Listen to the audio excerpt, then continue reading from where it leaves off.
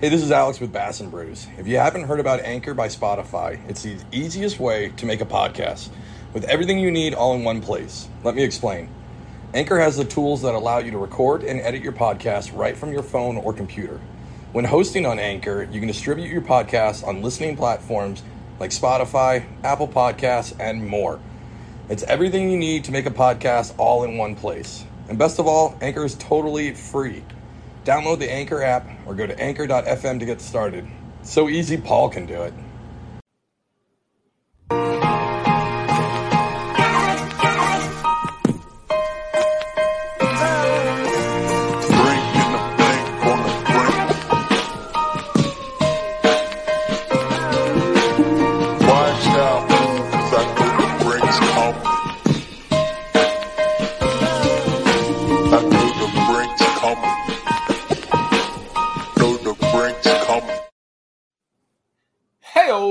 What is up, everybody?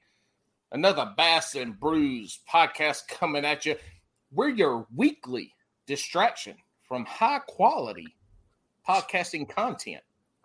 When you come here, you're going to get a little bit of fishing and a lot of fun.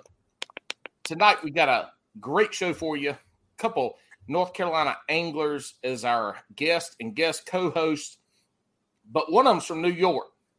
So we're still touching this little Northeast Yankee part of the majority of our listeners. Mark, how you doing tonight, buddy? Mark Glendy, our guest co-host. What's up? Appreciate you having me, Paul. How you been? Man, I've been doing. How you been? Hey, getting to fish North Carolina last Saturday and ice fishing by Monday, so I'll take it. Hey, do you remember what episode you were on? I meant to look that shit up, but I'm a terrible host. That's why we need Alex back, so he can have all the stuff lined up and keep us under 4 hours. But do you remember what I'm going to look at it? I thought it was episode. You have no idea what episode you were. I think it was episode 13, if I recall, because I thought it was kind of fun that it was 13, and of course that's the gear that I use. So my rods and reels are all 13 fishing. So. We're going to go with that. We're going to go with that. Mark was a guest on episode 13. Mark is a top 10 finisher in the Bass Nation Kayak Championship something or another. They just changed the name apparently to Bassmaster something championship. But anyway, this last one that we had about a year ago next weekend, he was in the top 10 with that. And we had him on to tell the story. It's a great time. It's a good time. It was an awesome time. Really enjoyed being on, and hope Alex is doing well. Definitely wish he could be here to join us, but can't on for him to look for. Yeah, fuck that guy. Yeah, you know what? He can't show up since November, and he's just going to show up and take stuff over, which I'm very thankful for. So I can sit back, drink, and just, be the pretty face, the handsomeness of Bass and Brews. And Mark is also a bearded fella, even though he looks like he's in preparation to be Santa Claus here in about 11 months. Yep. Yeah, it's gotten white. It's gotten even more white since the Classic, actually. So, it was just in June. Man. It wasn't that long ago. I don't know how it got that much more white, but it did. I know. That shit ain't even gray no more. You have entered into the silverback of beards. I think that's kind of the approach I'm going for. I just want people to be intimidated and scared of me when I get to the launch, thinking that some silverback gorilla just escaped from the local zoo and coming to take their kayaks or something. Look, if you want to take my kayak, you better bring some brawn with you, because I can't fight, but I'm crazy. And we always know that crazy always has a chance to win. All I know is I got to bring a sandwich and throw it over in the corner and distract you. That's all I got to do. Whoa. I don't eat when I fish. So we good. You bring all the sandwiches you want. I ain't eating that shit. I don't want to mess up my tummy before I go fishing. Tonight. What were you saying, Mark? I was going to say, especially if you got Last Cast Carter out there giving you a hard time about what you're doing in the woods. Can't look Carter. Can't look Carter. Sorry. Yeah, and if y'all haven't, alliteration in there. Yeah. If y'all haven't, go check out. I posted a YouTube video of it. It's on Instagram and TikTok and all that shit. But go check out the video. We caught a couple fish. I split it into two. Catching the fish, really nothing exciting about it. They weren't huge. I did catch a bowfin, so that was fun. But Carter, my son, my 7-year-old son, his commentary during these catches was amazing. And what I didn't get was that for the next 3 hours after catching the bowfin, I caught him almost back to back. For the next 3 hours, he just kept telling me how lucky I was because I hadn't caught fish the last few times we've been. He kept telling me how lucky I was. I was like, all right, boy, shut up. I know I'm lucky. Just be quiet. Sit back there, eat your snacks. Let me fish. Tonight we have Dave Chasing 20 Kayak Fishing on the Instagram is our guest tonight. And Dave is over here, local North Carolina boy, me. We all three fish one of our local trails, couple of our local trails. And Dave was also at the Bass Nation Kayak Championship Series tournament last year. I'm sure we'll talk about that some. But Dave, how you doing tonight? But he's also a bearded brother too. His is nice and trim, though. I thought about Paul when I saw your beard earlier. This winter, I was watching some of these, and I thought, man, I'm going to compete with. I'm going to grow it out. But I spent all of the last couple years growing the top of my head out, and I've always kept a little trimmed. And then I thought, what's the point? Because Mark's got us beat anyway. So, here's the thing, good, man. Go ahead. Real quick. Yeah, we'll take this back to one of our episodes with Paddler and Finn. The Paddler, I messed that up. The Paddlers Network guys. And the question I'll ask y'all put it in the comments, whatever, post, Instagram, whatever, bald or not. Look at the three of us. I know y'all know what I am. But y'all of us, question is, bald or not? Oh, look. Oh, Dave. Internet messed up. I was going to say, is that my internet? Is that your internet, Paul? I don't know. I've got Mark good. Mark, you got me? Yeah, I got you good, Dave. Paul. Blaming me already for not it don't matter. We back now. But bald or not. All right, Dave. How you doing? On this me and Mark have been here before, and nothing happened bad. Not that I can remember. And here you show up and the internet goes off. Well, I'll take it as they come. But, man, I'm great. I'm wondering what I'm doing with two guys that haven't caught a fish all winter. But I'm trying to hold up my bargain. I know, I'm a little questionable of a guy that's from New York and says he doesn't like to fish in the cold. But I never said I don't like to fish in the cold. I just have other stuff that I'm going to be doing. I just went out ice fishing last night. You did. I'll give it to you, man. You're coming back around. So faith is. I already fished a tournament this year. Raise your hand if you fished a tournament this year. Does a monthly count? Because I'm in. No. Okay. Well. Nope. Live only. Thank God.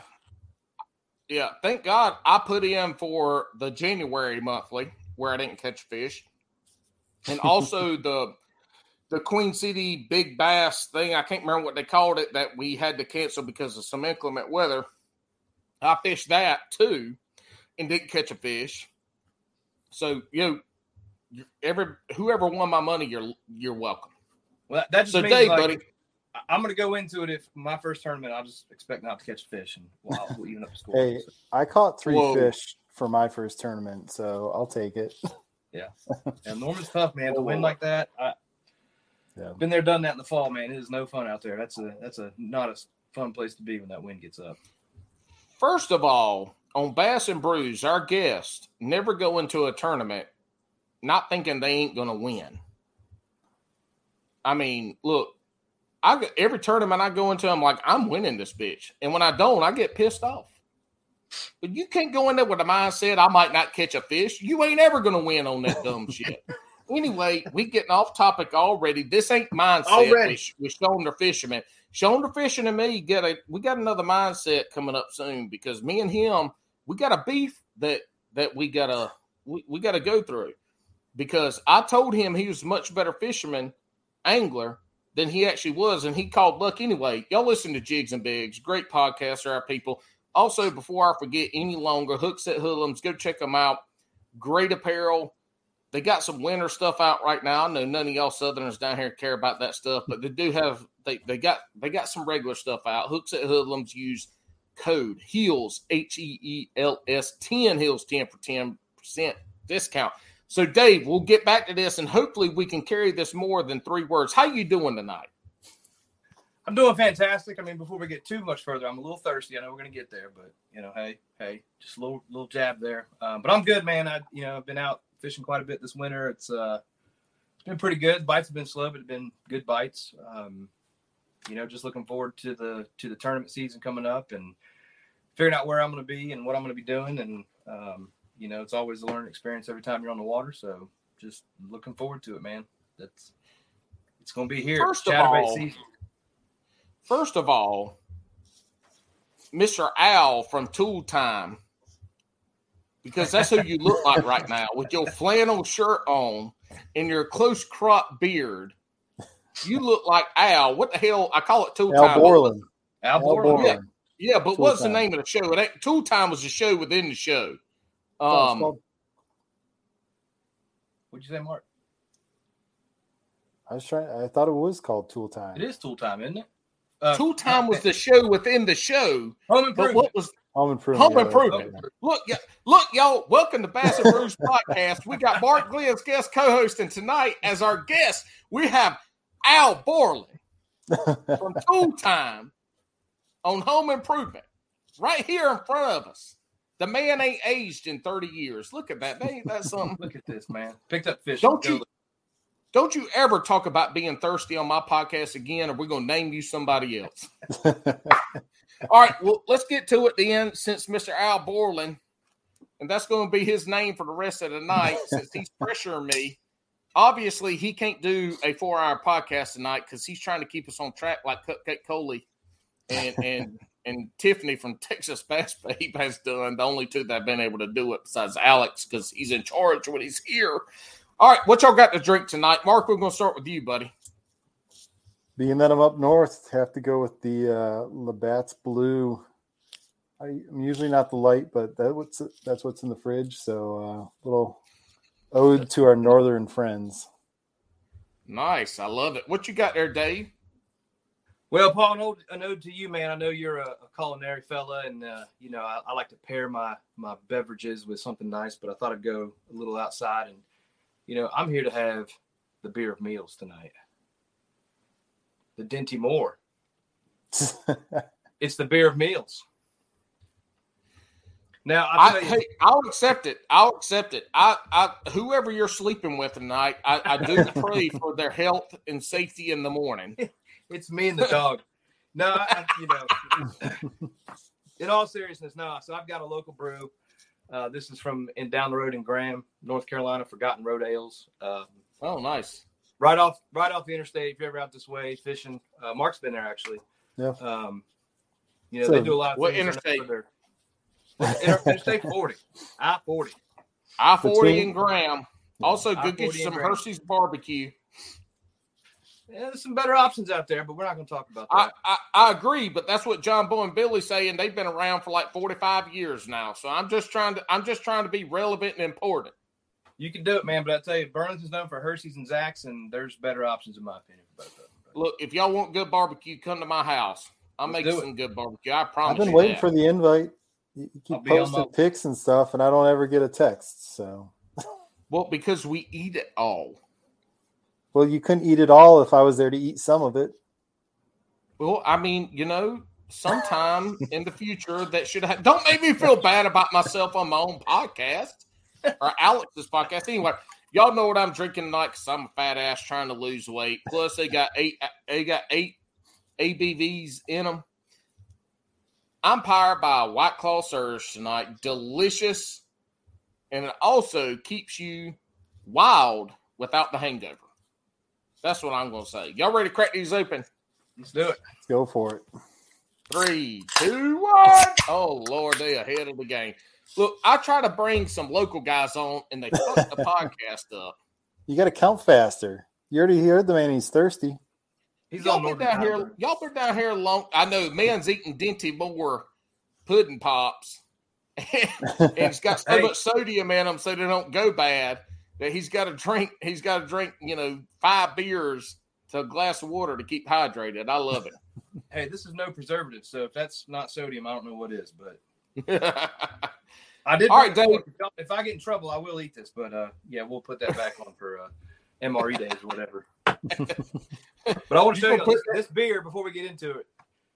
I like this beer because it makes me feel like I'm drinking like a fruity beverage, like it's healthy for me, right? I mean, that is a hazy IPA that you can't see anything through. That's a meal in itself right there. That's what they're known for, man. This is call sign Money Taker, double dry hop, New England IPA 7.3. 3 different hops. Shit. Hey, that shit is hazy as Snoop Dogg's car. Dude, you won't find one. You won't find one hazier than that, man. What color crankbait would you throw in that, Dave? Is it 13 makes that black one? Or who makes that black? 6 Cents, I think, makes a black one, black and blue. I throw that one. Yeah, I've seen that one. Yeah. So Dave, tell us about what's your story? What brought you to where you are in your fishing prowess right now? What brought you to where you are right now in fishing? So I could say, growing up, it's the same old song and dance everybody has. Dad grew up, took us fishing. Friends' dads took us fishing. Never had a boat. Had an uncle had a bass boat. I mentioned in our warm up, I've been in a bass boat twice in my life, and once was with my uncle. Didn't sleep the whole night before, just so jazzed up to go on a lake and didn't catch a damn thing. So, just you're like, fuck bass boats. I'm going to the bank. I think he caught one pike, and that was in Northern Virginia. So whether you want to call them jacks or pike or pickerel, whatever. It's a northern pike. Oh, if it's not a chain pickerel, it's a northern pike. It wasn't a jack. It was northern. It was cold water. It's cold, clear water. It's a jackfish. On Bass and Brews, it's a jackfish. Salmon, brim, bream, crappie. It's jackfish, it's salmon, and it's brim. And it's anglers. It ain't fishermen, it's anglers. Those four things will get your ass chastised. Hey, I'm going to drop. I know you said, so we are in the Bible Belt. I'm going to leave it at that. It's in the Bible. Matthew 4:19. He said, come follow me. I'll make you fishers of men. Ain't fishermen of men. Ain't fisherwomen of men.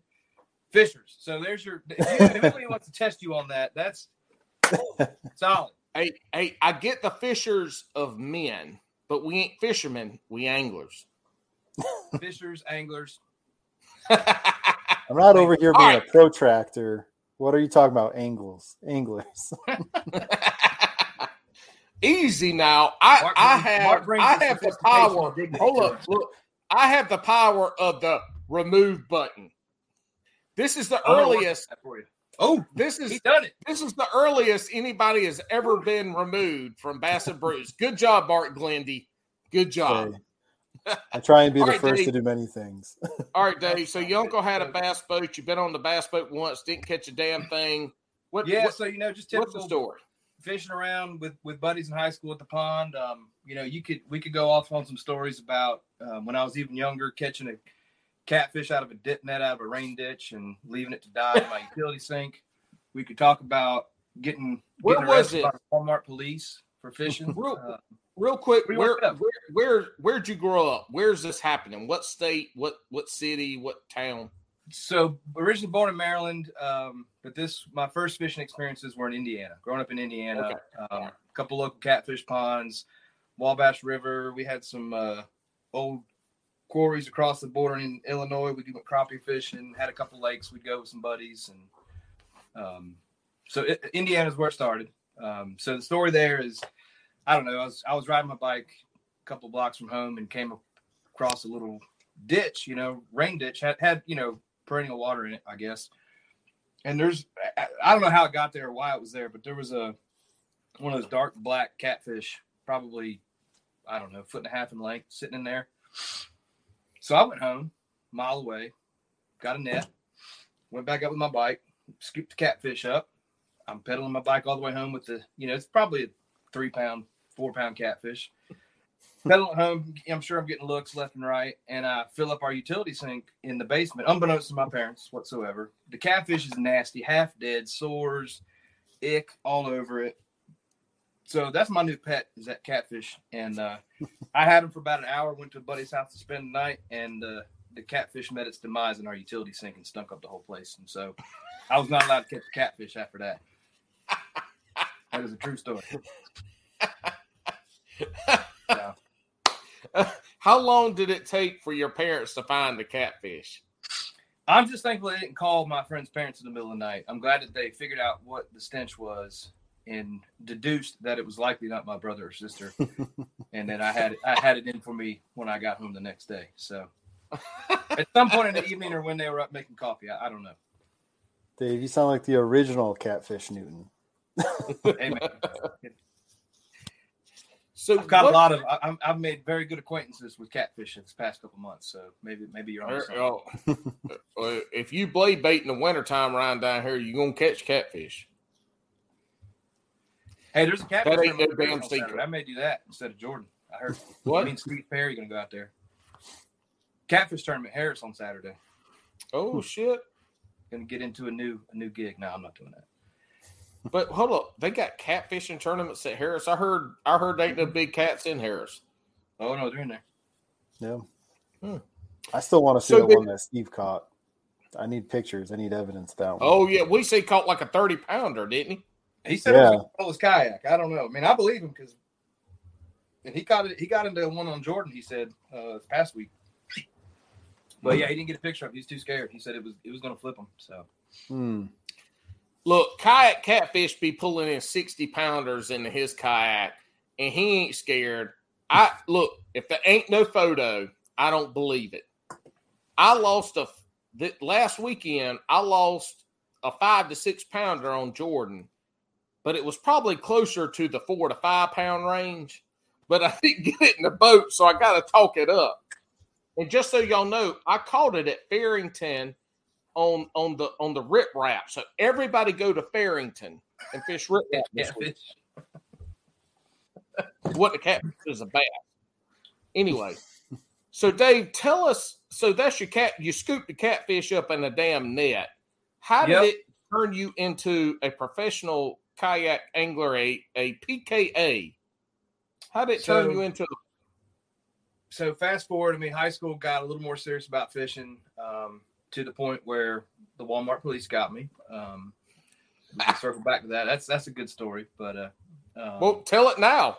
We circling back. All right, this is your story. So, pond fishing with a good buddy of mine, and this was before like I knew anything about when a bass spawn was or what seasons were best. I mean, for me, it was like if it's a summer evening, throw a plastic worm and see what happens, and so that's I'd learned that back to Maryland before I was. Time out. Getting ahead of myself. Went from Indiana to Maryland for my middle school years. Fished some lakes around there.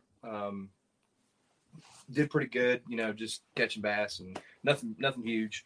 Just beating the bank. Didn't have a boat or anything like that still. So then moved to Charlotte in the mid-late 90s.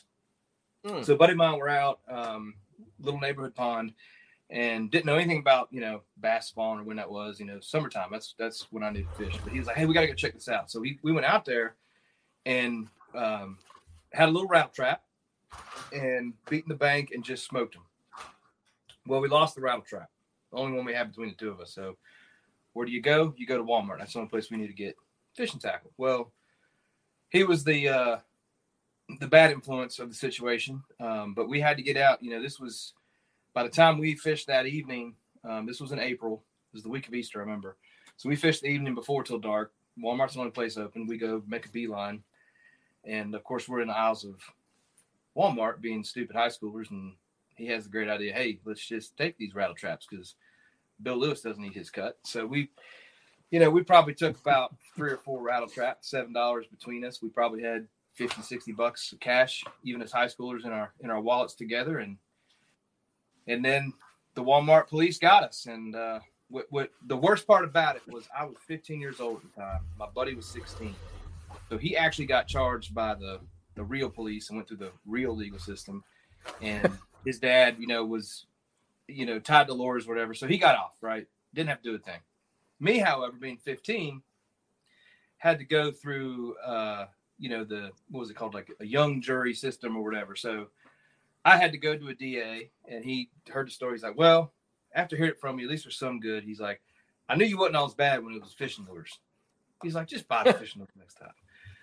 So long story short, like I had to sit through sit on a jury or be in a real trial of my peers of 13 to 15-year-olds and be embarrassed and all that. Just, then I had to be a juror for like 3. I mean, it was like community service to a T. Like it went on for 6 months. Anyways, so I've been, to this time, I'm banned for life from the Walmart in Pineville, North Carolina at the Arboretum. If you know that spot. I'm not likely they would recognize who you are now. If I sign an autograph, I get in, right? I mean, I'm Al Borland. So, yeah. Here's the other thing. Wild Bill, this man needs to be part of Hookset Hoodlums because besides Cody Lockwood and probably OG Scuba Steve, he might be the most hoodlumest of them all.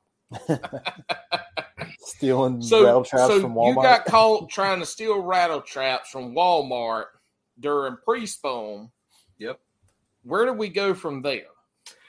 So did you break into Bass Pro Shops a couple years later and steal boats and all their radars? Like what happened here? You're stealing how he got his first kayak. Now you already stole how he got his first kayak. So.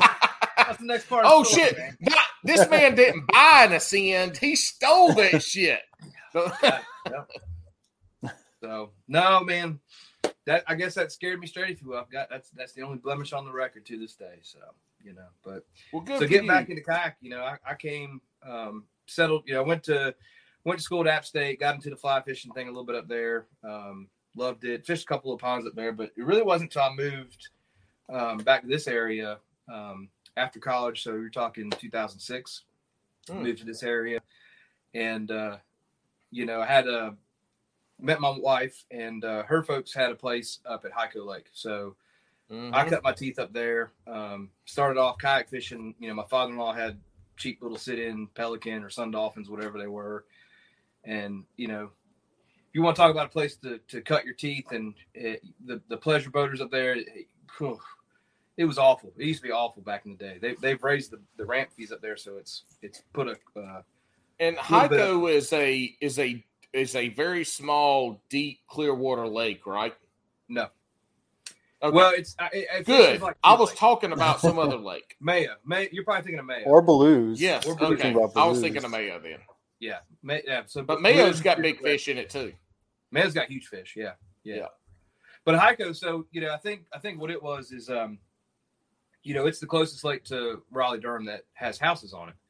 So I think my theory is when VRBO, Airbnbs, all that took off, people make a beeline up there. And so people got really used to running their jet skis and,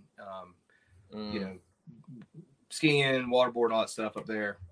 But anyways, it was a great lake to learn on. I was in a sit-in for a couple of years. Yeah. What year was that you started fishing in the kayak? That was probably 2007-ish. So this is fishing out of a kayak in a lake, a reservoir, like way before. Well, not way before, but it was very early on in the kayak scene. At that point in time was when the kayak scene was kind of big in the, in the narrow reaches of river fishing. Mm-hmm. But fishing out of that in a lake, that's very early on. I mean, that's a long time ago when we think about the kayak world where we are now. And so you started in a kayak in that time, and that's how you cut your teeth. Still no boats, right? Just the kayak. Still no boats, yeah. I mean, like 2004-ish, I had one boat trip to Wisconsin. That's it. That's the only time I've been in a bass boat. That's the last time I've been in a bass boat. And so were you just throwing like plastic worms or jigs and some top waters, or were you following Bassmaster and trying to do all these different things? Like what did your fishing look like in 2007 to let's say 2012 kind of when the kayak scene started to grow bigger and you started to have some tournament trails? Well, so for me, I owned nothing but spinning gear. Didn't know what a bait caster. I mean, I knew what a bait caster was. Never touched one. Never tried to throw it. So for me, it was like, I learned kind of throwing a Texas rig worm. At some point, fell in love with a weightless fluke. That was kind of my go-to. Never heard of a jig. Never threw a crankbait. Never threw a spinnerbait. Threw the rattle trap, obviously. Knew of that, so I threw that a little bit. Trolled that a little bit. Yeah. The only rattle traps this man ever threw were the ones he stole and didn't get caught stealing. Got trauma from that trip. I might still have that exact rattle trap. I don't know. We'll see. I remember it was like a bleeding shad. I remember it was like it was the black top with the chrome and the red on it, not the blue back, but the black back. Oh shit! Exactly what it looked like. Keep talking. I might have one. Keep talking. You probably do. It's a good little lure, man.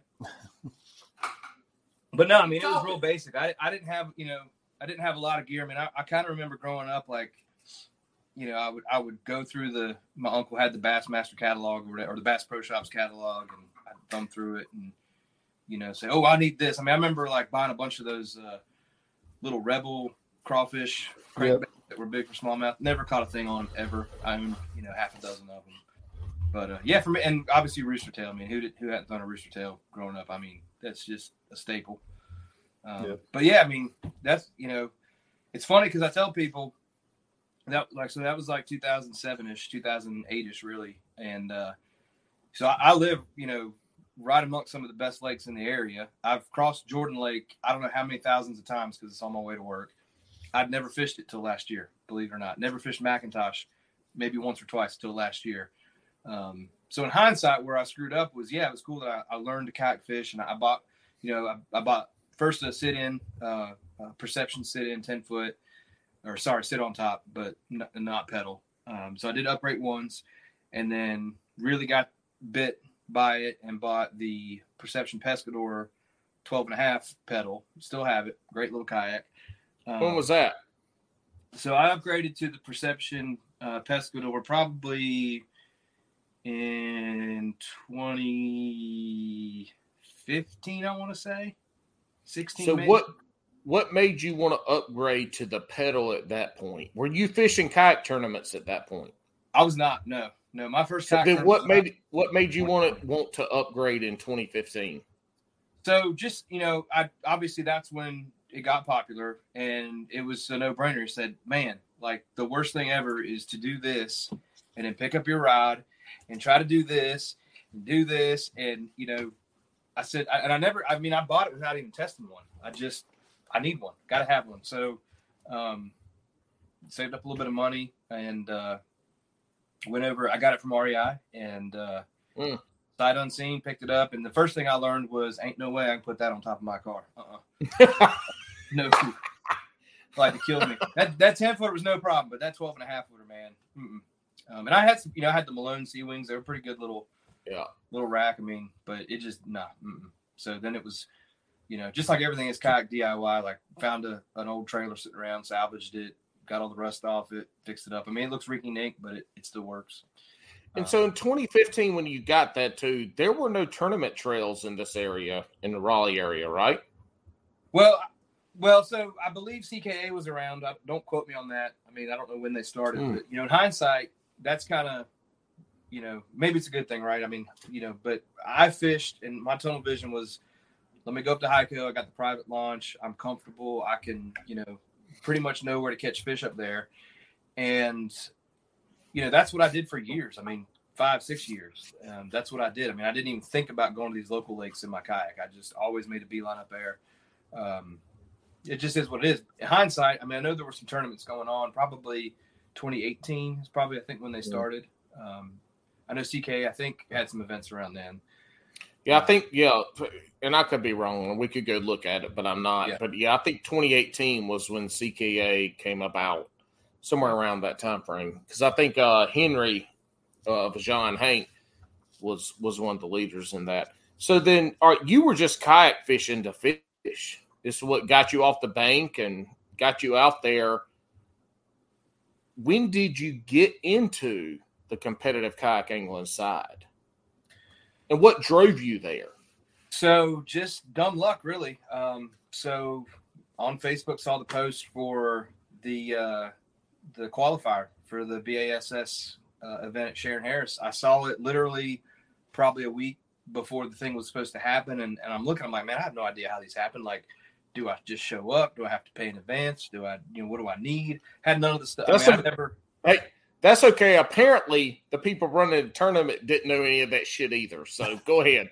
Well, yes. So that was a great learning experience for all of us, and we'll get into that because it's a great story.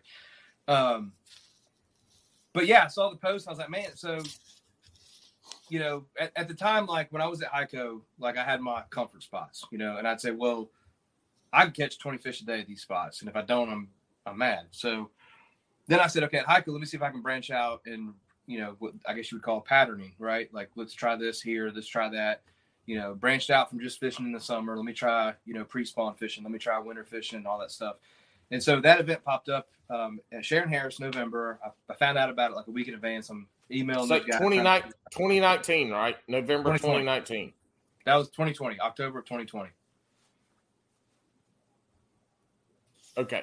October 2020. October 2020. So okay. That's your first ever competitive kayak angling experience. That's right. Okay. All right. That's right. And so didn't have a measuring board. Didn't know where to get one.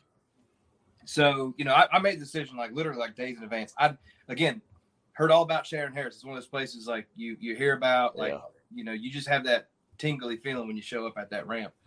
So I'm there literally the day before on Friday. It's the first time I've ever seen Sharon Harris. I had ordered a hog trough. It was delayed getting to me. So I go out the day before, and Mark can attest to this. I catch one bass, like, I don't know, an hour, maybe 30 minutes into practice on a buzz bait. I'm like, okay, this is probably, it's like an 18-inch fish. I'm like, that's cool. Then the bottom falls out. Wind, rain, deluge, miserable, pours rain. I'm on that lake all day long until like 2 or 3 o'clock. Meanwhile, I'm on my cell phone in the rain trying to look, and I find that there's a hog trough at Cabela's in Garner. So I live an hour plus west of Sharon Harris. I fished all day, got up early, fished all day. I got this thing reserved. Frustrated I can't find a fish anywhere that whole afternoon. Go to Cabela's an hour the other direction, pick up my hog trough, go back all the way home, re-rig everything, same old song and dance, get 2 hours of sleep, don't know what I'm doing, show up to the ramp and fish the event, finish second. Lost my first fish, because we had keychain identifiers. Yeah. It was just a mess. I mean, But, so who won that event? So that's Matt Dunn won that event. It was such a tough day. Very few fish were caught. I mean, it was just, the whole upper end. I mean, it's no secret. The up by the bridge, coming out of Holman, completely blown out. I mean, I know that's where a lot of guys love to fish. I think most of the field went up there. I didn't go up there because I practiced up there and just didn't feel it. So, but I went from 8:30 in the morning in practice till 12:30 in the afternoon the following day with God knows, I don't know, 10 hours of fishing in between without a bite. And the very first welcome to Harris. Yeah, welcome to Harris. The very first tournament fish I ever caught, and I've got it on GoPro, was a 20.5-inch bass that they came up schooling. I had it on my hog trough, and I thought, we took, I did enough research to know, okay, we'll get a little ID card, right? And I just assumed that I was going to get a nice little sleeve to put it in. No, I was handed a plastic little key tag with a number on it. Well, I was like, what do I do? So I had a sandwich, so I put it in my sandwich bag. So I have a 20.5-inch fish on my board. Did you eat the sandwich first? I did. Well, I might have thrown it in the water at this point. I don't know. I was so flushed out. Fuck that sandwich. I don't know, man. I caught a fish finally. It's a big one. Man, so I'm measuring this fish, and the wind gets up, and the key tag's in a little baggie, and the wind blows, my bag's blowing. So I go to open the bag, and as soon as I do take my attention off the fish, And the crazy thing was, I've never had a fish do this to this day. Usually they'll flop and they'll kind of flop forward. Somehow this 20.5-inch bass, which typically they don't flop, big bass typically don't flop. Somehow that thing kicked once and went in reverse and just and off it went. So kudos to Matt Dunn. He won that thing, but I should have won that thing by 5 inches. Came second, qualified, rest is history. Went to Texas. It was awesome. I want to talk about that. We had a great time. We will. Any tournament on Harris, Matt Dunn is, any tournament in the CCKF and CKF, Matt Dunn's going to be, if he's fishing, he's going to be up there. I want to back up a little bit. How did you and Mark get connected? Because it sounds like, were y'all connected before that qualifying event, or did y'all get connected there? So we met there, and I remember shaking Mark's hand, but then we didn't talk again for months on end. I mean, that's the first time I'd met, I remember meeting Matt, and, in typical Matt Dunn fashion, goes around, shakes everybody's hand and congratulate, and met Mark. After that, I didn't talk to Mark for months. I think it was just through, we had messaged a little bit. So that January, so a couple months later, right after Christmas, he was like, let's go fish. So we went up to Blues Lake and we fished up there. Got the big old fat skunk between the two of us. And I figured, if we can have a good day. I knew Mark was a good dude because I told my wife she was in trouble. If you can go fishing with a guy all day long and not catch a fish, but you're there from 6 a.m. till dark, yeah, we were you're in good company. So that's where that started, was that trip to Blues. That's why when people say, hey, man, my buddy likes to fish, and I go, okay, do they like to just go fishing, or do they like to fish? Because there's a big difference. Mm-hmm. Like people wanted to go fishing with me in high school, for instance. I had a little John boat with a trolling motor set up on it, and people wanted to go fishing with me all the time. But then, like 10 minutes in, 2 hours in, ain't no fish biting or something, they want to go home. I'm like, look, bitch, we ain't going home. It could be we're in South Carolina. Ain't often that you get ice on your reel in South Carolina. They get ice. They be over there shivering in the front boat, won't be going. I'm like, nope. I'll let you off when we get close to the bank again, but it ain't going to be anytime soon. There's a big difference in people who like to fish and people who go fishing.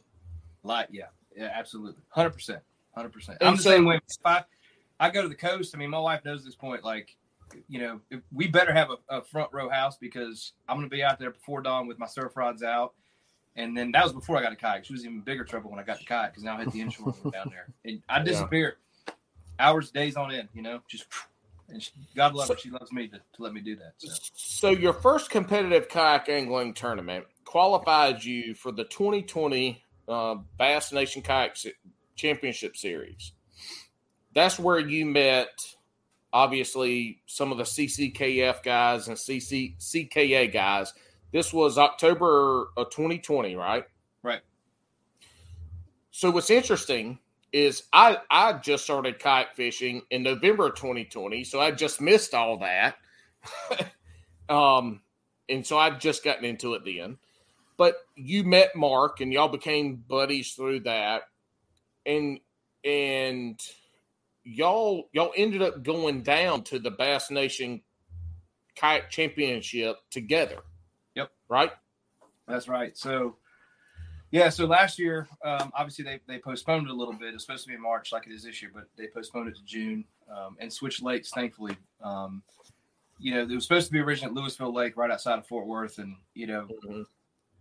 based on what I heard, it's pretty much, you can equate that to kind of like Randleman Lake here. Like people just hate it, not for different reasons, but like no one was jazzed up. It's a party lake. It's supposed to be one of the most dangerous lakes in America during that time of year. So right. So when they pushed it to June, like they're like, no way, even on a weekday, like forget about it, people will die. And so, there was a lot of chatter. I wasn't paying attention to it. And then when they announced it, I mean, where it was, one Google search, I'm like, oh my goodness, like look at this place. Like this is amazing. Like I'm thankful for how it played out with the conditions at Possum Kingdom. I mean, we could talk about it. Like, I mean, you took a huge lake with a lot of different variety and you made it fish this big. But that lake under normal conditions, I mean, you could do anything you want. I mean, it's got deep, clear water. It's got grass. It's got backwater rivers. It's got chunk rock. It's got bluff walls. It's got, I mean, you talk about a fishing paradise, that place. I can't wait. I will go back to that lake. I can't wait to go back. Well, Josh Jones, he was saying that he was going back there because they just weighed 2 sharelunkers that were over 13 pounds out of Possum Kingdom. And I think that like Mark Pendergraph and Joe McElroy, who really put on the show for that first and second place run at the championship. I mean, put that place on the map. Yeah. Those fish are the ones that, like, they bring you back every time. And well, and Brad Case had a great tournament too. I mean, he was over 200 inches and he still came in third, but they got some giants in that lake. And I'm not going to say, I mean, in my mind, I lost one of those fish. I mean, I saw it. It stared at me a couple times like Catfish Hunter in my favorite movie, Grumpy Old Man. But I'm convinced to this day that I lost the 10 there. And Dave, you had a good first day and then a bad second day, right? So I had an okay first day and a great second. I had a great flurry the second day is what it was. So heartbreaking story. I mean, it was a great experience with Mark. I mean, that's the first time, again, under my belt at this point, I'd fished. So take it back to 2020. Like, I fished that qualifier and I think I fished 3 events, and did really well. And I was like, is this dumb luck? Is this, they were 3 local events, right? 3 local events. So it was Falls Lake, placed second in that. Sharon Harris actually won that event in November of 2020.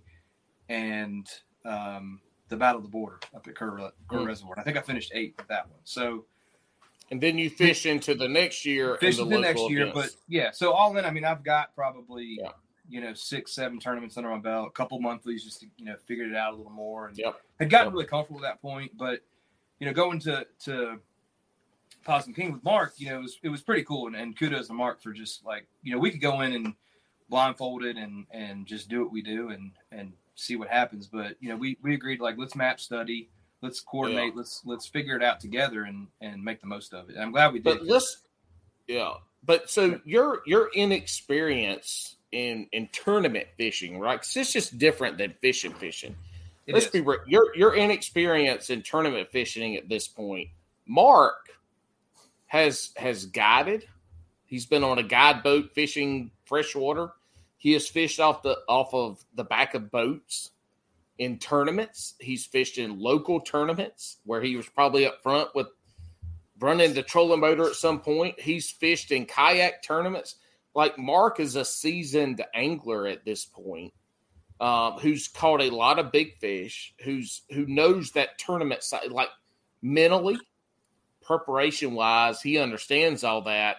And I'm guessing that he was very helpful in your preparation for going down for that big tournament like that. So absolutely, and I think in reflection, and I've learned some, Mark, I think you tested it, is keep it simple. When we went to that tournament, I showed up, man. I had a tub, 50-gallon tub with plastic bags from Walmart, from Bass Pro, from Academy. I had old Zoom bag lizards from 1992. Had all. He's not joking. He's not joking. Not joking. It's sitting right over here. I believe it. I mean, I had so much crap, and Mark shows up with a shoebox. Mm-hmm. I mean, that's essentially what he had, and so we got together, a couple weeks prior to going out there, and we obviously do some map study and look at some videos and stuff. And I'll never forget at the time, I was like, well, I'm going to do this because I want to. I mean, in my mind, I'm going out there. I'm crankbait fishing until my arm falls off, and that did and did not happen. But I'll never forget Mark. We were looking, and he's just like, "Yeah, that place looks pretty cool." And I don't know if we want to give it the juice, but that was the spot. I mean, just yeah. Well, I'll give a little bit of other insight into it too. So, like, this is one thing. I mean, you hear it a little bit from some, these top anglers that are out there fishing, all the Hobies, and some that are, fishing all or most of the KBFs, and really, fishing a lot of the Bassmaster kayak stuff now. You hear about, like, kind of like that circle of friends that you make. And I can't say enough. Like, I think as far as the kayak scene goes, Dave was like my first real, like, confidant that I could go to and be like, hey man, what do you think of this? And like when we were starting to tag team for that Possum Kingdom event, you know, he came over, and I give a lot of credit to Dave. Like that man can spot like a red house, like hidden behind 2 trees, and from like look at a YouTube video and then look at Google Maps and be like, oh, he's right there. And like, oh, there's those 3 bushes lined up right here. I can see that on, you know, the 2009 version of Google Earth. So I give a lot of credit to Dave, because between like a little bit of, you know, my background of doing some of the tournament stuff and fishing different bodies of water, and like seeing certain types of brush that, you know, a lot of times will attract fish and hold fish off points and things like that. And then Dave's ability to pinpoint that and also have his fishing knowledge and background. I think we just kind of freaking fracked well together to kind of figure out that game plan, because he is a different style fisherman overall than I am. He does, you know, love throwing those crankbaits. You know, he likes to find those offshore spots and stuff. And I like to do offshore if I know, like if I go over a hump and I see fish, I'll fish them. But I love a good structure, you know, cover type fishing opportunity. And that's really what played out in Possum Kingdom for us is during practice, I had found a pretty solid pattern. Every single place that we went after that first day that we were there, and that water was just getting so muddy and changing up so quick, I had found kind of this pattern. And I said to Dave, like, here's what I'm doing. You know, if it's working for you, do it. And I think what he was talking a little bit about, and I don't want to steal your thunder on this one, so I'll tell the heartbreak, and then you can tell the victory story on this. But that first, yeah. So like we were, you know, we kind of knew, like, I think Mark and Ismail knew, you know, being structure oriented, kind of what he wanted to do. And of course, I went into it thinking I'm just going to throw a crankbait till my arm falls off. Well, you know, we were forced with the conditions, and just so happened where we stayed, you know, we went out the first day just to get our, you know, feet wet. And Mark had obviously found something, and lo and behold, like, I tried crankbaiting all morning and didn't get a bite, tried a bunch of different things, didn't get a bite, and ended up something similar, which was a drop shot in the vicinity of kind of what Mark was doing. But then I'll let you pick it up because I'll finish up. Yeah. So yeah, we go out that next day after we had like 17 inches of rain. Not really, but we slept through probably one of the craziest thunderstorms I've ever been in. Yeah. And we woke up that next day and, you know, kind of got a little bit later start because we knew how bad the rain was from that night before, and we were trapped. We couldn't get any place. So we actually waited till the afternoon and went out and fished that day. And I said, I'm going to try my pattern on these areas that I saw, you know, on the map that we saw during our map studies and, you know, could see on our Navionics and stuff. And sure enough, like I was just boom, boom, boom. And Dave was like, no shit. And so he, you know, goes and hits a few docks doing kind of his variation of it. And well, it was even more pronounced than that. So we got out to the spot and there was a couple guys out, you know, offshore, you know, pretty noticeable offshore, drop into a creek channel, and they're anchored up. I don't know if they're, you know, Carolina rigging or whatever, but I'm like, let me try to throw a crankbait, and caught some white bass. That was it. Saw some school and white bass. So I'm, you know, 2 hours. I'm like, man, I got nothing. Mark's like, well, try this. Literally, the very first cast on the very first spot, Mark tells me to try, and I shake off, you know, what would have, you know, I caught a fish on that same spot in the tournament, but oh yeah, I mean, it was just unbelievable. The very first spot, I was like, wow, there's something to this for sure. Yeah. So I made the best of my first day, and Dave had probably 19, 20 incher on at the end of the day to give him his fifth, which again, he finished, I think you finished 18th. Finished 18th. Yeah. And if he would have, he had that fifth fish on first day and, you know, just came unbuttoned. And then, you know, as far as the second day, I mean, it was just a dream day, and I'll let you kind of take it from there. So, you know, what always rings true with me on that trip. So my dad went out with us. He's got a little camper. So we stayed up in that. And so it was the three of us. And I'll never forget, like, you know, when we left out that morning, for the tournament day, he was like, all right, guys, go out there and do what got you here. Right. And it didn't really sink in at the time. So the first day, so in practice, tried the crankbait. I mean, what Mark didn't say, one of the absolute best times I've ever had fishing was after we figured out the pattern. We went over to check out a pocket. I did catch one big one, the fry garter. And then, hour or two before sunset, keep in mind, we're an hour away from our campsite. So we're like, we're going to fish till like 6, get back, rest up because we got a big day tomorrow. And maybe that was 2 days before the tournament. Yeah. I don't remember. But anyways, a couple hours before sunset, striper and white bass start schooling. Like, Everywhere. I mean, it looked like tuna on the water. I've never seen it Everywhere. It was unbelievable.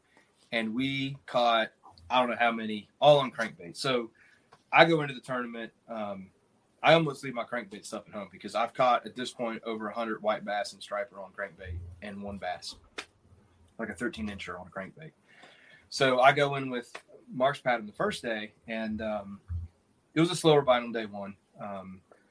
And, I will say, like, I don't know what it was about it. Like, all those tournaments up till that point, like, just high anxiety, kind of fishing fast, questioning everything. And for whatever reason, that was weird because on a stage like that, you got 150 plus of the best anglers around the country. Like, I just had a calm about it. The whole, like, usually for tournaments, for me, they happen in like an hour and it's over.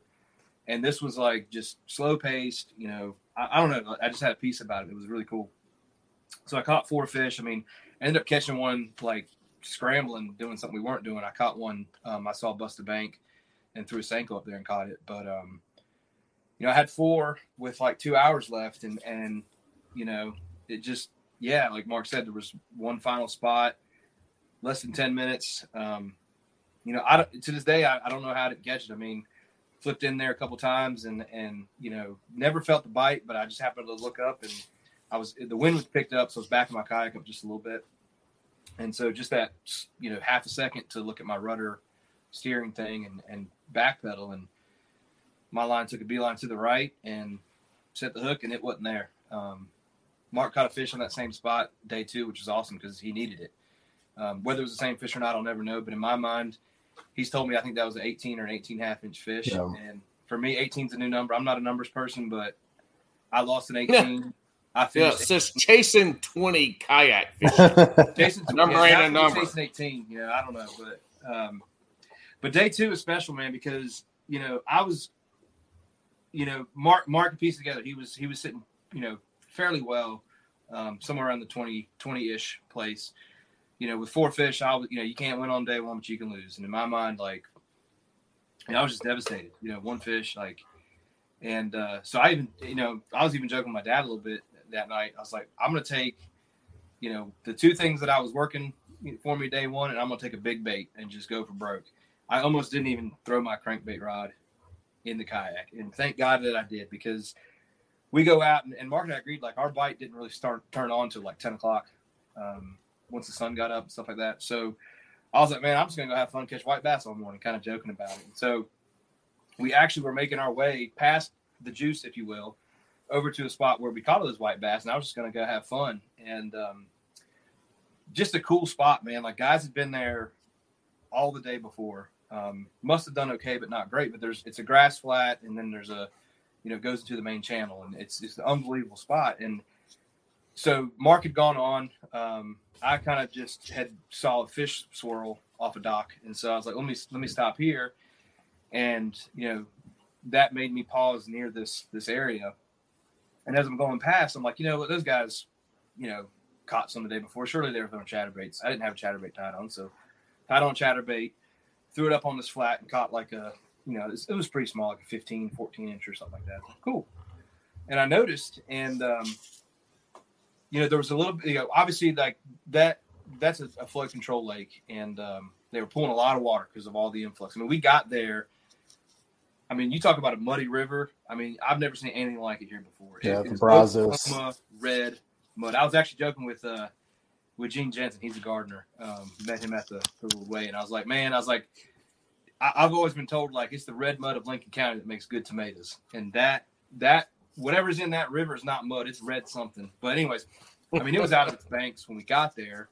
So it already blown out half the lake. Then we get this deluge. All the back creeks are blown out. I mean, clock's ticking on this. So, anyways, I'm rambling here, but I just happened to notice they're pooling water. There's a little bit of a current.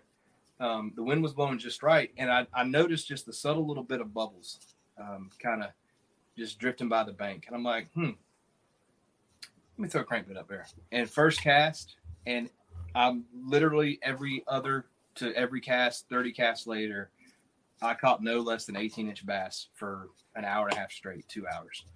Yep. Unbelievable. Like, made a jump, lost a huge one. I mean, and we get into the cranking technique that I used, but I mean, it was one of those fish that, like, it came up to the surface twice, but she was so big she couldn't get out of the water. She just kind of like just wallered a little bit. And she came off like, I don't know, 3 feet from my net. There is GoPro footage of this. Yeah. He does have a still frame of the mouth of this fish, and it is So I had heartbreaking. GoPro footage of the whole thing, and it kills me I lost it. So I think in hindsight, we went to the expo a couple days later, and for the weigh-in for Mark, of course, I'm trying to do work on my laptop, left it in the truck, probably overheated, computer fried, lost it. All I have is a still image of this big old bug-eyed Betty. Yeah. But yeah, I had that's what Pendergraft caught his fish off. Both days was cranking. I mean, he caught his cranking totally different. Yeah, right. But he caught him cranking. Cranking. But see, that's the thing about a crankbait in dirty water too, is you're getting that reaction strike. They're feeding. Yeah. But they're it's not like wintertime where you're trying to winter crank where they're going to short swipe it or something like that. It's just that it's that visual aspect. It's you don't always get them to eat it cranking because crank is right. And so this is a great story into the techniques of what we want to talk about on this podcast was cranking. It's the crank with Dave with Dave. Guess we better get there. We ain't talking about the crank like that you smoke or shooting your veins or anything like that. We're talking about crankbait, but we're gonna call it the crank because that's not what we're talking about. I thought we were. The crank is the I'm yank. totally unprepared then. Tug is the drug. The crank is the yank. So cranking, like I never did it. Never owned a crankbait. May have had back in the day like a Fat A or some some bomber long something. Never threw it. One of those little jointed Rapalas that I got hanging up behind me that everybody bought that nobody knew how to use. Yep. But never fished them. And again, like just I never had like a single moment like, hey, I need to learn how to fish this. It was just like, hey, this looks cool. Like I'd at some point like I'd seen some of the pros like, hey, they're catching fish offshore crankbait fishing. Cool. Something you can get down deep and fish fast and okay, cool. And for me, it was like, I dabbled in it a little bit. And then there was one moment at this point, I don't care. It was on Hyco Lake. That's a numbers lake. Like there's some decent fish in there, but you can go catch a lot of good, solid 2-pounders. That is where I learned that you can fire up a school with a crankbait, and there's nothing like it. There's absolutely nothing like it.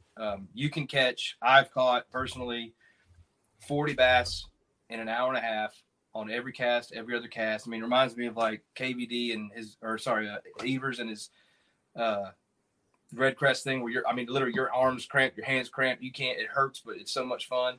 That's what sold me the first time I ever. And I've had that happen probably 4 times. And is this deep crank like what? Are you a shallow cranker to a 25-foot dredger, or where are you in your crankbait repertoire for what you do? Or is it crankbait? Definitely shallow to mid depth. Okay. I don't really throw square bills. I have started throwing some. So kudos. When we throw this out, I made a point. I was like, man, Paul's gonna give me shit if I haven't caught a crankbait fish this year, which I hadn't. The last crankbait fish I caught was Harris that windy day. But Bo, the only fish I've caught since November were on a square bill, and they were this past Sunday, a bowfin and a nice little 3-pound bass. So I don't give a shit if you caught anything, but not to throw a square bill. We in square bill country, boy.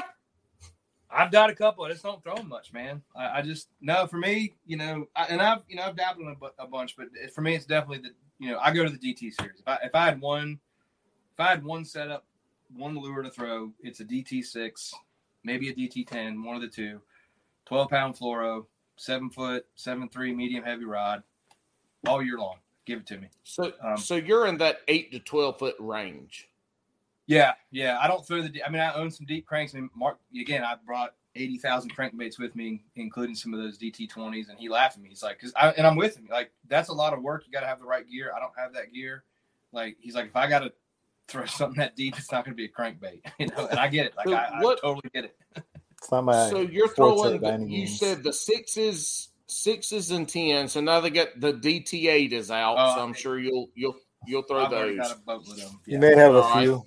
You may have a few. Are you throwing what reel ratio? Because I love throwing crankbaits, and I throw a lot of crankbaits. What reel ratio are you throwing them on? You said your rod, and it sounds like you're kind of your typical crankbait rod. We'll cover that first. Typical crankbait rod. You want the parabolic bend, so it's some kind of medium heavy, moderate, or some kind of medium fast, something like that. Man, I'm a simple fella, man. Like, simple and cheap. So I've fallen in love with. I know on a podcast you can't see these, but the SLX series from Shimano. I run their reels 6.3 to 1. I do have a 7.1 to 1, but I typically use that for chatterbait. But a 6.3 to 1, and on their 7-foot medium heavy rod. I mean, that's what I'm throwing. And it's really. I will say, like, I've done really well crankbait fishing, so I'm not gonna say I'm an expert by any means, but you can sit there and say there's a technique, but it's really for me it's like finding your rhythm and finding the cadence. I mean, I think you hear cadence more often than not with a jerkbait, but for me that's cranking for me, and I'm learning too because actually, like I said, I hadn't caught a crankbait fish until yesterday. So I went out, I caught you 2 flat-sided crankbait, the new OG Slim. In fire crawl, but it makes sense. Yeah, it makes sense that you're catching your crankbait fish now because it's a little early for us up until this. But talk about cadence more. Like so we talk about cadence with the jerk baits, like you said. Yeah. What is a cadence with these medium diving crankbait? And I'll tell you, so a medium diving crankbait to me is 10 to 15 foot. That's what I consider medium. But obviously it's crankbait. There's nothing absolute about a crankbait. Shit can go everywhere. But in general, talk about that cadence, because cadence is something you don't hear a lot with a crankbait. So, yeah, I mean, it's one of those things. I mean, when you learn, you throw it out, you reel it down, right? And reel it back, right? And you'll catch fish doing that. But I learned pretty quickly, it is burning a crankbait as fast as you possibly can until your arm falls off. So, long cast. And for me, it's initial, just crank it down as hard as you can. I mean, if you're not ticking rock, you're not. I mean, I have caught them in places, I mean, where you can catch them schooling and they'll do that. But for me, I like to feel that tick. Certainly, hard bottom is key. We don't have a ton of grass lakes around here. I don't crank around laydowns. I don't crank around docks typically. I mean, for me, it's offshore stuff. And hard bottom, throw it out, rip it. And then once you figure out, I mean, there's definitely differences. I've had days where you figure out they want it a little slow. Like you crank it down there and then slow down.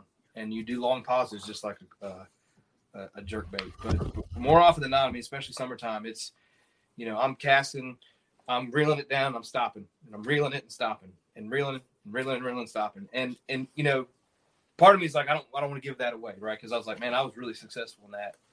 Summertime and fall. I haven't really cranked in the winter much.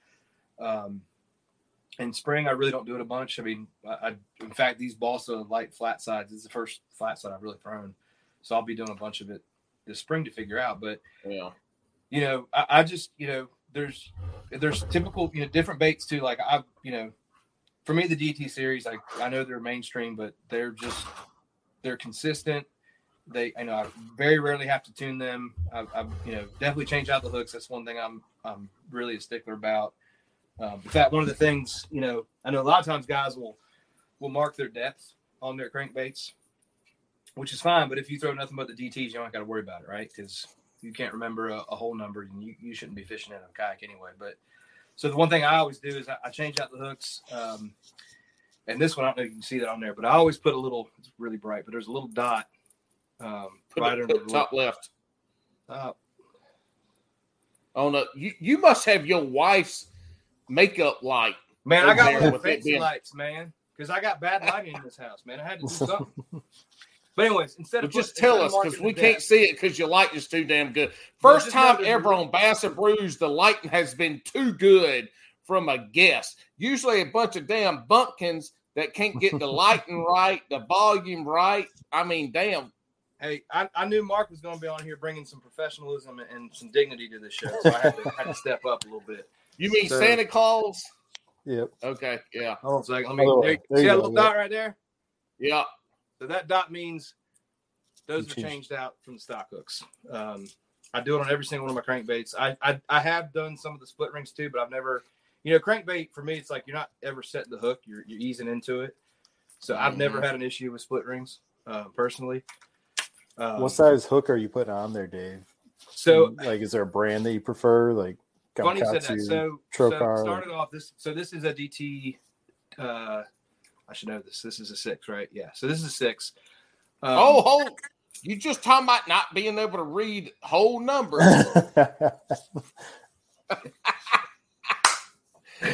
Let me. Is your foot doing okay after shooting yourself, like Dave? Mark. It sounds like Mark that Dave needs to take his pen and write a 6, an 8, or a 10 on it because he don't know what the fuck he's throwing. That's what you write on it after you put the hooks, rather than that dot. Here's my excuse. It was easy to tell the difference between a 6 and a 10, but I now have the 8s, and the 8s that's are hard true. to decipher between. Yeah, that's true. Yeah. But Mark, your question. So I've thrown the ST36, the owner ST36. I like them pretty good. I haven't had a ton of issues. And what's interesting, back to Possum Kingdom, on a DT6, I would always throw the size 6 hooks, which is what is stock on them. Well, when I saw that first bass and, they just grow them differently out there, I said, So what's funny is, and you'll see again, I'm being inconsistent, but I retired this bad boy.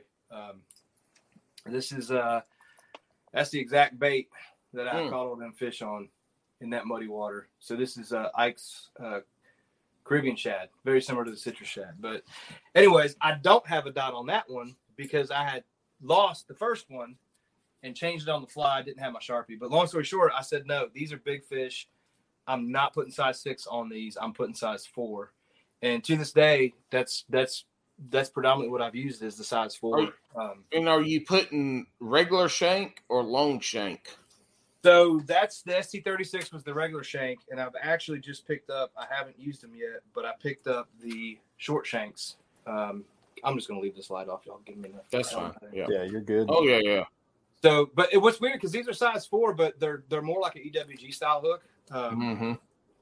And they just appear to be a lot bigger now. So I'm going to try those. They look a little bit like the triple grips even. Do they have a little bit of in-bend to them? What do they call it? They call it the premium point precision, right? Yeah. So it does have a I'll get one out here for you. It doesn't have your typical, I guess consistent angle for the hook for the 3 different points. You're probably not be able to see this on here, but put your hand behind it. There you go. I am a professional.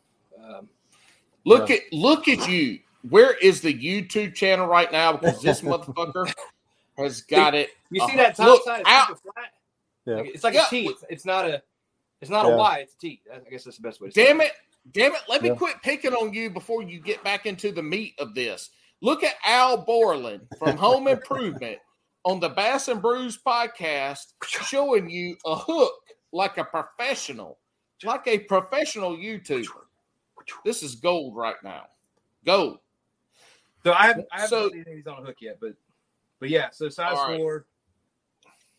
So what I have, and if people listen to this podcast and other shit I've talked about, people that know me personally, I'm not a big color guy.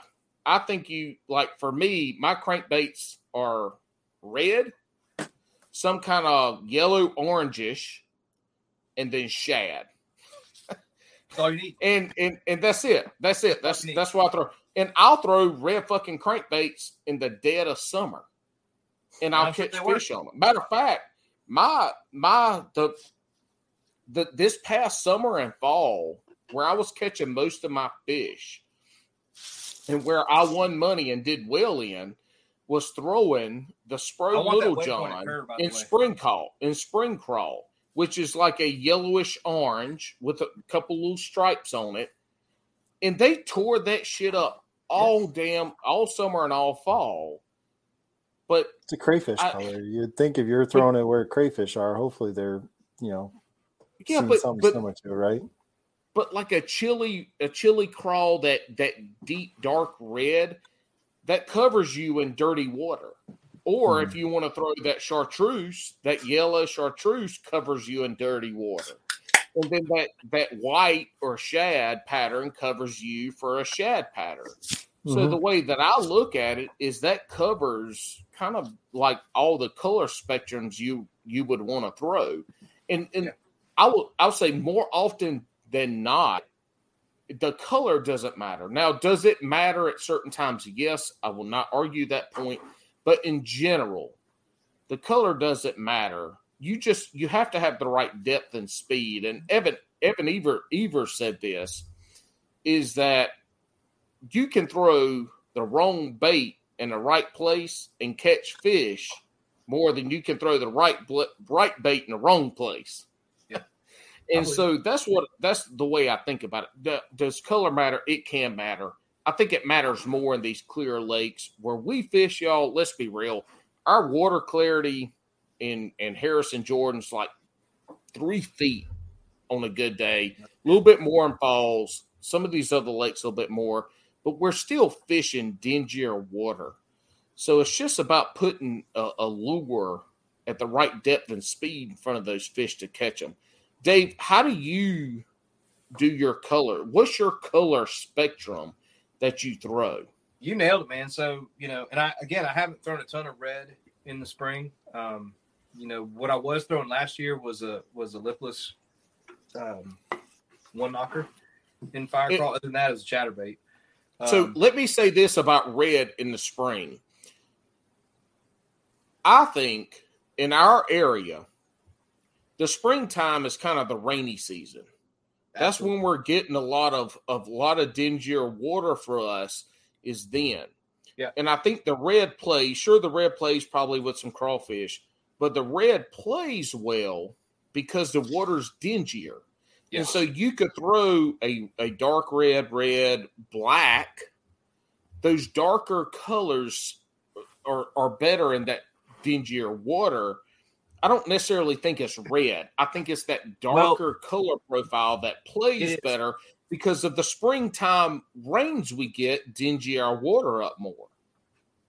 Well, and I think there's a lot of truth to that too. And I'll say something too, like for spring with the muddy water, and I'll go back to what I threw at Possum Kingdom is, this isn't the fire crawl, right? This is the moss crawl. So you have the red on the bottom, but you have the green top. So, and when that's going through the water, it's, I can't do it fast enough because I'll hook myself, but that contrast is what they see. Just like, I mean, on a flat side, like a chartreuse black, that's another great fall or spring muddy water. This one's the same. I mean, it's, this has obviously it's nothing but chartreuse and white on the bottom, but that blue top, I mean, when that's going through the water.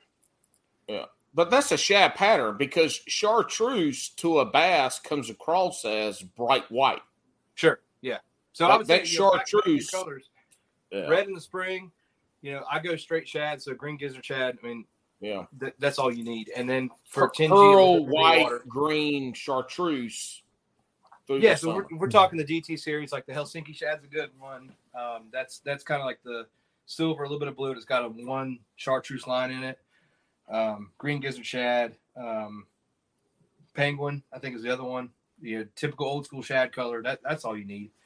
I don't overthink it. Yeah. The only one that I throw in there, and it's because I get out to more that central western area of North Carolina for some of my tournaments. Clear water, Norman, clear especially water. Coming up like into like March, April, May, when there are a lot of bluegills starting to move more towards the shallows, is I do throw a bluegill pattern DT6 when I start knowing that they're kind of getting up there, and I've had some good luck with that. If you're going through the typical red craw, nothing, you go through, maybe do like a chartreuse craw or something like that, and then maybe you do a shad pattern, you don't get anything on those three, and you're just kind of scratching your head. If you're in the clear waters, that natural bluegill pattern can be pretty solid. But like you said, there's kind of just a few options. You don't have to overcomplicate it too much, typically, at least from my experience with the crankbait. Yeah. And I'll say this, don't be afraid to throw in that olive/olive oil color. It mimics a bass. Yeah, something like that. A little bit darker. Yeah. I got one. I ain't going to pull it out because I got to dig through my shit. Well, that bluegill, if I'm doing that jabberjaw. Yeah. So olive oil color, just it's a solid color for that crankbait. And I think it's a bomber. It's a bomber color that I have great luck later in the spawn when those fries start to become fingerlings. And so when those bass start to become a little bit bigger target, and it's a shallow crankbait. It's 4 to 6 feet, rounded bill. I'm pretty sure it's a bomber lure. But it casts like a potato chip, so it's hard to cast. It's really a lot of sight casting around cover where those fingerlings would be. So Dave, one of the things, talking to local anglers around here, I remember Steve, our buddy Steve, talking about going crankbaiting with you, and he had not done a lot of crankbaiting, but he went around with you, following you around doing crankbaiting, and y'all found a school of fish, and y'all threw on them for a little while, 5-10 minutes, something like that, and you got them fired up. And once y'all got them fired up, it was one after the other. Do you remember the story I'm talking about? Yep, absolutely. So tell us about, because you hear that from the pros a lot. You hear that a lot about with crankbaiting. You gotta if you found that school, if you can get one to bite and you can get it in the boat, then it's on after that. Tell us about what. Hold on, damn it! Let me ask my question, damn it, Al. It's so exciting to get into it, man. Jeez, just like Al Borland, always interrupting Tim. Tim is the star. I am the star of this podcast. You're a guest. I'm the star. Don't interrupt the star. Hey, if I start finishing your sentences, then you can start worrying, because I've been told my whole life, quit finishing my sentence.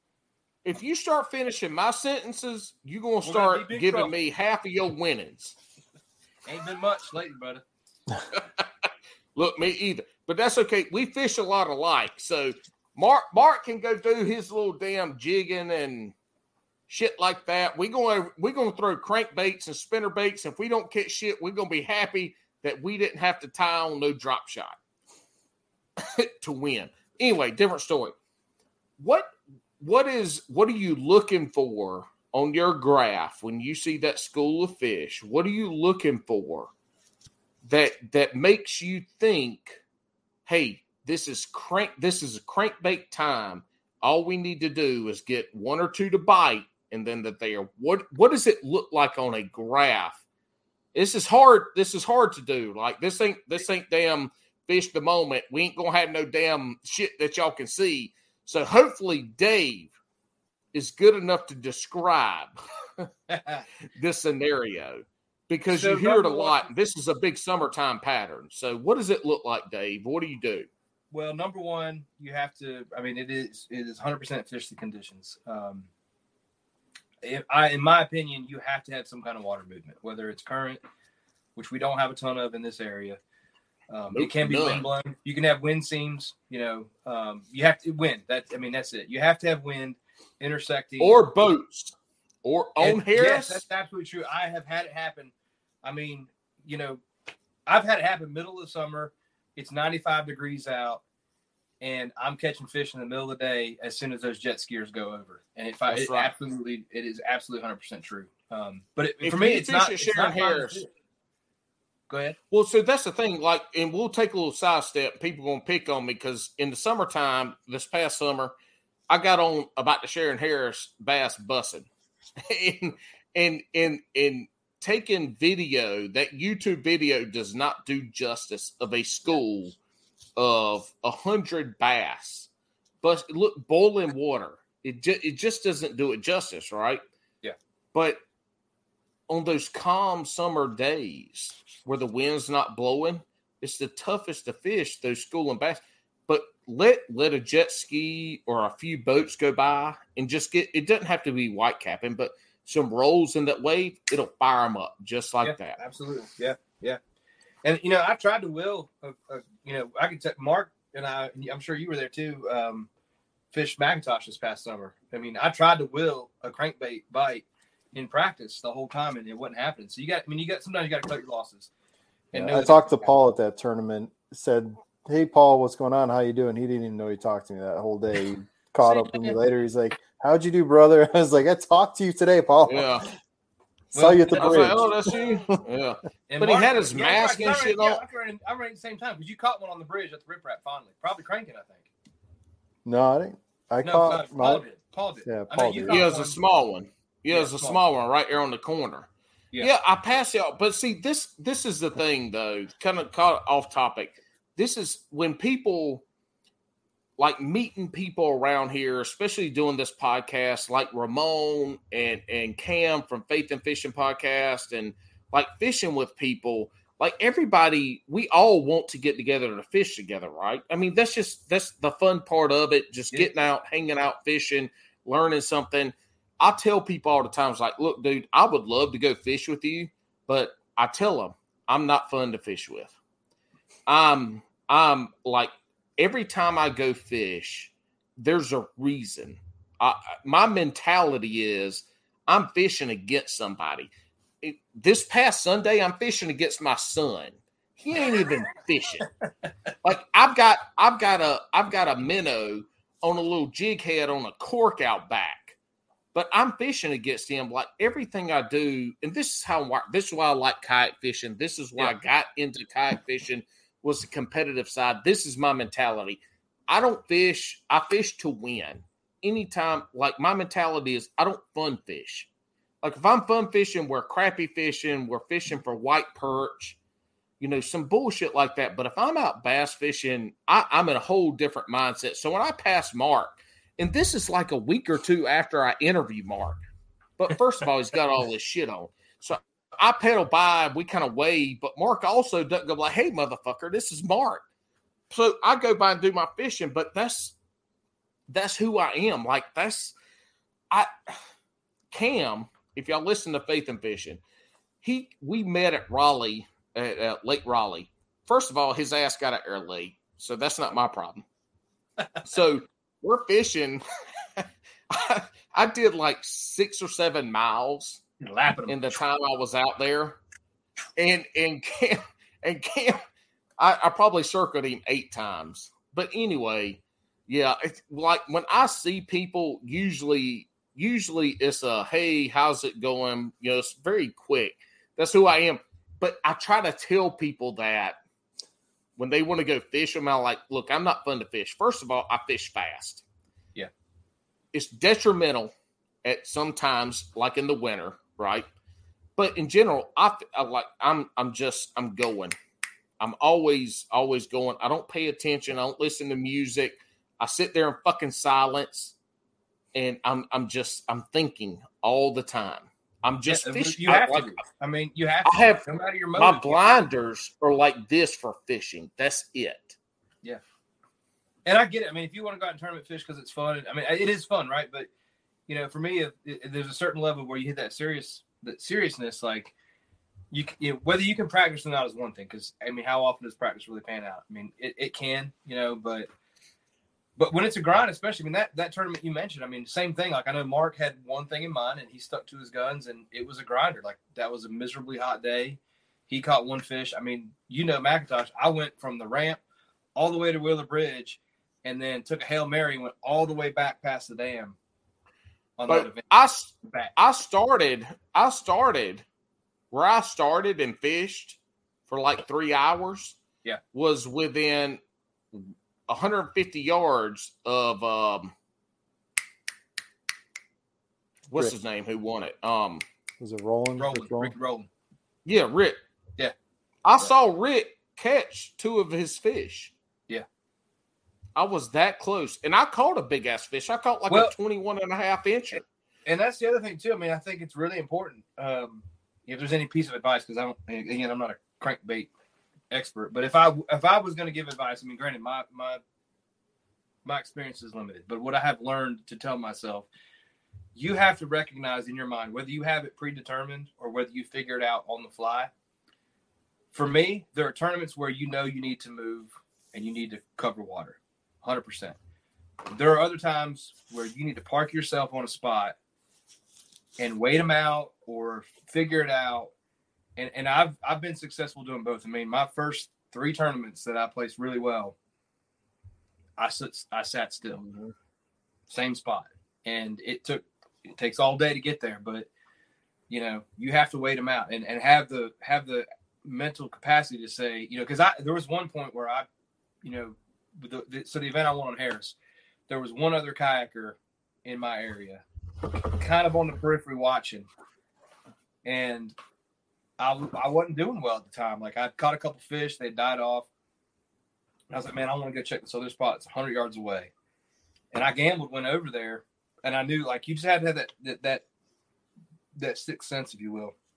I was on that spot for 20 seconds, said, nope, this ain't right, and I went right back over there, dropped my anchor, and won that tournament with one fish with like 20 minutes left. And so there are times where you have to cover water. There are times where you have to sit still and have the confidence that what you're going to do is going to pan out. And I think, sometimes it does, sometimes it doesn't. That's part of it. I mean, Paul, I know I'll never fish with you again, or I'll never fish with you, period, because you had reached out to me at Falls, in the Falls Lake event this fall.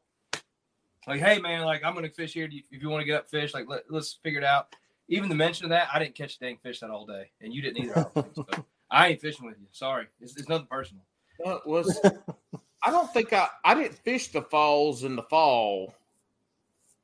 I did, because you put up north. Oh yeah, yes. Fuck Falls Lake. Falls Lake's the most terrible lake out of the 3 around us. Fuck that place. I hate Falls Lake. There ain't a bass in Falls Lake. I don't care what nobody submits. That shit's fake.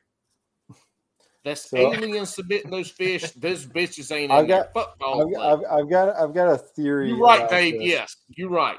I remember that now. I've got a theory about lakes in general, and it actually kind of comes from like growing up where I'm back visiting right now. It's like a 7 to 9 year cycle. So when I first started tournament fishing was like 2011, 2012, maybe 2013. That was BC, right? 2011 BC. Yeah. Because right now you look like Moses. Hey, that's how I find my man, fish. You got I Moses part the and sea. Alborn on this. I mean, what better can you do, man? I part the sea and the fish just stay right there. I was the original live scope. Mark's like a year older than me. Mark's a year older than me, and he looks like the perfect Santa Claus. Am I older than you? I don't. You might not be. I'm 40. I don't think. How old are y'all? Let's talk about it. I'm 37. 37 going on 77. What? Look, you are a wise old owl, my friend. And don't. I've got an old soul. You do. I love it. A white beard. And you rock out in a punk band now, and I freaking love it. It's true. Oh my God! Look. Here, I'm glad you brought that up, Dave. So this dude starts posting a bunch of band shit a couple months ago. I'm like, whoa, did you give up fishing? And so now when he posts shit about fishing, I'm like, oh, I see you found a little bit of time to go fishing again. Dude, I gave up golf, playing music live myself, and so I used to go rock collecting and gold prospecting. I hadn't done any 3 of those things since I started kayak fishing. So, yeah, he's a little on the opposite side of the spectrum there. And I've still got tournament I love you, winnings Mark. to show You're my for boy, it, so. Blue. I mean, Whitey. You're my boy, Whitey. I just want an opening gig at some point. I'll dust the strings off. Okay, we have messed up Mark's story. Mark, continue your story. Sorry, yeah. So, anyways, you're talking about Falls Lake. My first tournament ever was out at Falls Lake. It was in March. It was like 42 degrees at launch, if that. One of the guys was also like a first timer. He was there in khakis and a hoodie, and he was about to hop in a brand new Phoenix boat going 72 miles an hour up the lake. And so I hop in my buddy's boat that, just met that morning. And the guy that I was originally paired with, his motor was gone. So he just had a troll motor. So they let me hop in another guy's boat. Hold on. Welcome to North Carolina, motherfuckers, where we show up in a bass boat with a trolling motor only because we country. And he had a brand new Phoenix that was going to come in like in the coming weeks, and he was hoping he would have it for that tournament, and he didn't. But so I hop in the boat, and I'm in the back of I think it was like a little Stratus or something like that. And the guy gets to one of our first spots out on Falls Lake, and got chit-chatting and, just kind of finding each other's backstory. And he goes, "What are you throwing?" And I was throwing a rugby head from VMC with a little crayfish trailer on it. Because we were throwing it. What was that? Is that a swing head? No, it's just, it's kind of like a swing head, but with a weedless hook on it. And it's stationary. It's not swinging back and forth. And he's kind of, I think he looked at me funny when I was throwing it, but I was thinking to myself, crayfish, we were fishing a rock point, like a big boulder rock point. And first fish I catch is over 6 pounds ever in a tournament. And I reel it in, and he's like, "All right, awesome. Good start." We went to another spot like at 12 o'clock, and I caught another like 2-pounder off of a flat. He goes in with 0 fish. I came in with 2 fish, and that was my first time on Falls Lake. And the guy that took the kid up that was in the khakis and a hoodie when it, wind chill of 30, he had, I think, 25 pounds out of Falls. And he's like, "Yeah, I caught probably, 25, 30 plus fish all day. And, had to coal. It was real tough."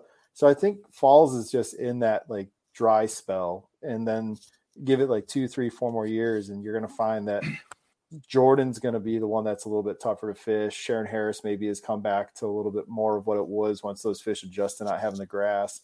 And then Falls is going to be that one where you can go and hit those, rock points and things like that and catch, some big fish, or go up to certain parts of that lake that a lot of the local guys know hold really good bags. Because there were times where you had to have at least 25 pounds to cash a check almost, or at least 20 pounds to cash a check there like 4 or 5 years ago. And now it's kind of declined for a bit. And that's true. Lakes have their ebb and flows, right? Sharon Harris had their highest of highs back in like 2008 to 2012.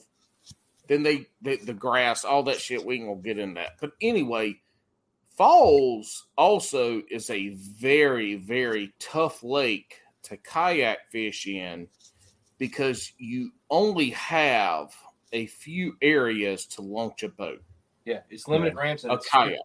Yeah. It's you have limited areas to launch a kayak. In the spring and summertime, if you're fishing in the river section, it's dangerous because there's a lot of pleasure boaters in a very narrow area. So I think it's a very hard lake to kayak fish in because of how it sets up. Whereas Jordan, it's still dangerous, but there's a lot of water. It's very wide. There's a bunch of launch points. A lot of ramps. Yeah. A lot of ramp. You can get into some creeks and coves and bays. Sharon Harris, as small as it is, and as narrow as it is, you can still get into some areas. My limited time on Falls, there's not a lot of places you can hide from 100 boats going by you. every hour. Unless you want to I've got a place. What was that? Unless you want to pedal for 2 hours to get there. No, there's a place you can go that I know that I don't ever have to deal with boaters. So Is it the mud bowl up on the top end? I can't remember the name of the place. Or is it in the river? It's not the Mud Bowl. I know that. Well, the river section is what I'm talking about on Falls. The river section by which ramp?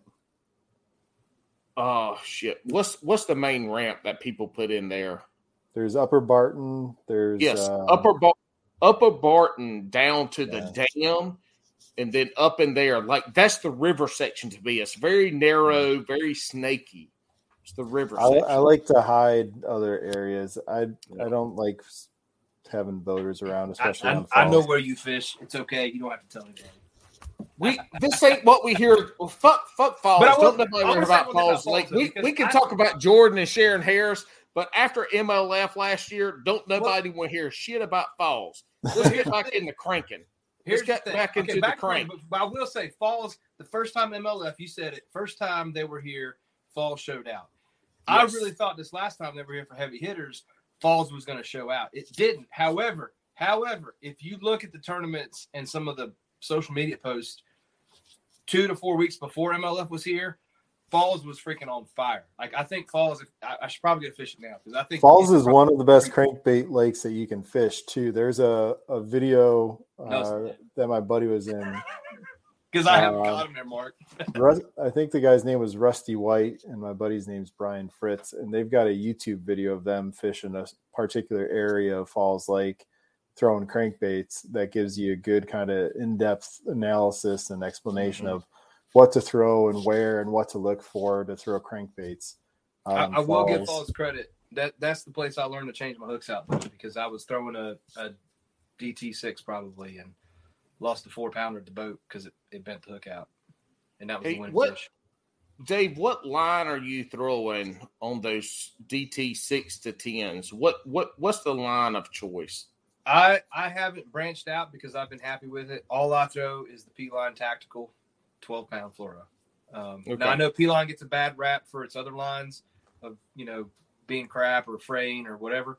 That tactical stuff, yeah, it's expensive, but I have had zero issues. Has a little bit more memory than I like, but I put conditioner on them pretty regularly. I've had zero breakoffs, but I throw 12 pounds consistently. Did you see that mane that man has? Take that hat off for a second, Dave. Stroke that hair again. Look at that mane. Whoa, look at that thick hair, buddy. Mark, gave up. He already took his hat off. Don't try and. People were supposed to guess already whether it was bald or not. Mark just fucked up the bald or not section. He took the hat off 3 times already, my friend. I mean, it's a tick. I don't know, man. I'm sorry. Hey, it's a tick. All you need to go is, hey, look, because I grew my hair out. So I grew up with a flat top, like a Randy Howell, like straight up flat top, until I was in high school, and then I had a buzz cut, and I didn't grow my hair out till my wedding. But the longest that my hair's ever been was like this. And then obviously we all went home for 2 years, and I did not cut my hair from February 2020 to February 2021. And if you want to see some nasty hair, go look at the pictures from the Harris event. Or whatever. So it's I almost didn't recognize him when I saw him with his hair. Oh, it was bad. I had some super long. Anyways. Well, even every now and again, Al Borland has got to clean up. Hey, you do what you got to do, man. So I will say this, the P-Line, like you mentioned, I think the biggest issue I've seen with P-Line is the memory. That's one, like I used P-Line for a little bit just because I was getting into fishing and I tried some of their lines, I've tried really anything that was cheap back then. But then I fished with a couple of guys and just stuck with the Seagar Invisex for my cranking and Seagar Brazex for like any of my bottom stuff. And again, same thing, it's pricey, but I've had good luck with that. And I think something like you mentioned earlier with your crankbait rods, like maybe like a 7-foot, 7.3 medium heavy, typical, just not technique specific rod isn't a typical, crankbait rod for some, but it works for you. Yeah. And, same thing with lines. Once you have confidence in something, I think that's the biggest thing. And, I think all of us kind of talk to people and maybe have people we kind of mentor and work with a little bit here and there. They help mentor us, and we start getting that, feedback from each other and try things out for ourselves. And I'll find out what works for us, which is probably one of the hardest parts about fishing, is because what works for you, Dave, especially, in certain tournaments, I could go out and try and do the same thing and I could never do it. Yeah. But it's just vice versa. Kayak fishing in general, like we're here. I mean, kayak fishing is fishing on a budget, right? I can't afford a bass boat. I don't want to afford a bass boat. I mean, I can't go buy 8-pound, 10-pound, 12-pound, 14-pound, 20-pound, change it out every trip. I mean, 12 works for me. I keep it on, really probably half the season. Never had an issue with breaking it off. I do have 8-pound, same P-line tactical. I throw some lighter stuff like jerk bait if I want to get it down a little bit. I do want to talk to you, Mark, about some braid again when we go to the expo, because I need to up my game on that. Yeah. But Paul, another thing I want to hit on cranking too is you mentioned it. Get yourself. I'm sure there's different brands that do it, but so the SLX brand, the SLX line has the MGL reels. Mm-hmm. Get one. I mean, I threw that OG Slim on an MGL reel without issue. I mean, that is a game changer in my opinion. So that's the thing about crankbaits that I think turn a lot of people off, because you hear spinnerbaits and crankbaits when it's windy, on points. That's when you throw them, but you have to set up to throw them in the wind. And if you're spot locking in a kayak or you're anchored in a kayak, you have to throw into the wind, because that's how your shit sets up. But that's how you should be throwing it. And so crankbaits, not necessarily. In general. I have a debate in my mind now, because I just put a Anchor Wizard on my kayak, right? I would love more than anything to put it on the front of my kayak, because I mean, I can look at where the wind direction is. I can, you don't have that much wobbling as you're doing it back. But I'm like, well, I'm gonna snag my anchor line, right? And I'm trying to figure out. I'm sure you can do it, but to combo an Anchor Wizard with an anchor trolley, because I used to use a trolley and love the freedom of it. So yes, you can, but I'm in a Hobie, and when the wind's blowing, I'm sorry, but whoa, Team Native, Team Native's here, man. We Sorry, ain't gonna start this shit tonight. It wasn't in the rules, man. You didn't say it. Yeah. He gone. We ain't starting a Hobie hate. Look, here's the deal, though. But using the anchor trolley, my line would get caught up in the rudder. Because you guys, it hangs down, right? Right. So if I wanted to put the anchor in the back, so many times that line would get caught back up in there on the anchor trolley. It pissed me off to no end. But I love that. But here's the deal. I like throwing into the wind. The TOC at Kerr, or not the TOC, the battle at the border at Kerr. Look, where I was fishing, these points, when that wind kicked up at like 11 o'clock, those points created mud lines on the back of that point. I'm like, holy shit, this is fucking cranking a spinnerbait. And that's what I threw. I finished fourth. I should have finished first. I lost 2 fucking fish that morning on top water.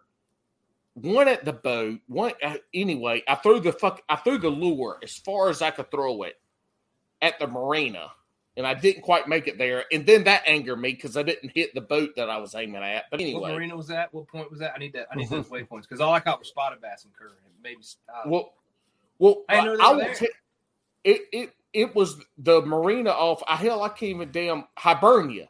The marina at Hibernia, but that ain't where I caught the fish that I caught that put me where I wasn't there. That was a good fish. That was like a 19, wasn't it? That was a good fish. That was like a 19, wasn't it? 19 and a half. 19, yeah. It absolutely choked. Yeah. Choked that Spro Little John. And what I did was I was coming into the creek. I saw the mud lines. I'm like, wind blowing mud line. I'm starting off with the square bill. Started off shallow, and I didn't catch it off the point. I caught it in the pit. Like if you look at a point, I caught it in the armpit. They had set up shallow. Yeah. But anyway, my thing there's is nuances like that you got to find. I mean, for sure. Yeah. But my thing is with the crankbaits, right? So casting with crankbaits has come a long way in the last 5 years. Some crankbaits I still throw are an absolute, to me now, pain in the ass. Yeah. Because they're so light, especially your shallow running crankbaits. But I throw a lot of the Spro Little John because I can throw that son bitch a mile. Like I love how far it casts, and I love that microchip bill. I like that stuff. But crankbait fishing, unless you're fishing shallow and you're fishing laydowns, those short little specific points, crankbaiting is a casting game. Because you're trying to get a bait that is floating or semi-floating down to a certain level where that fish is and is ready to bite before you bring it back up to the boat. And so in a boat, you have a lot more leverage to sling. In a kayak, you don't get the leverage. Not to mention when you go to deep cranking, that damn DD22 is pulling your boat towards it while you're trying to crank. You need a 20-pound anchor to do that. Yeah.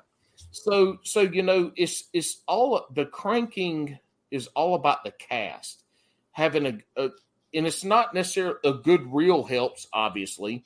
A longer rod that's not too soft, that's not too stiff helps. But that lure nowadays, right now in this year and age, crankbaits are better casting lures. And so I go with the crankbaits that cast the best. I don't give a fuck how tight their wiggle is or what colors they have.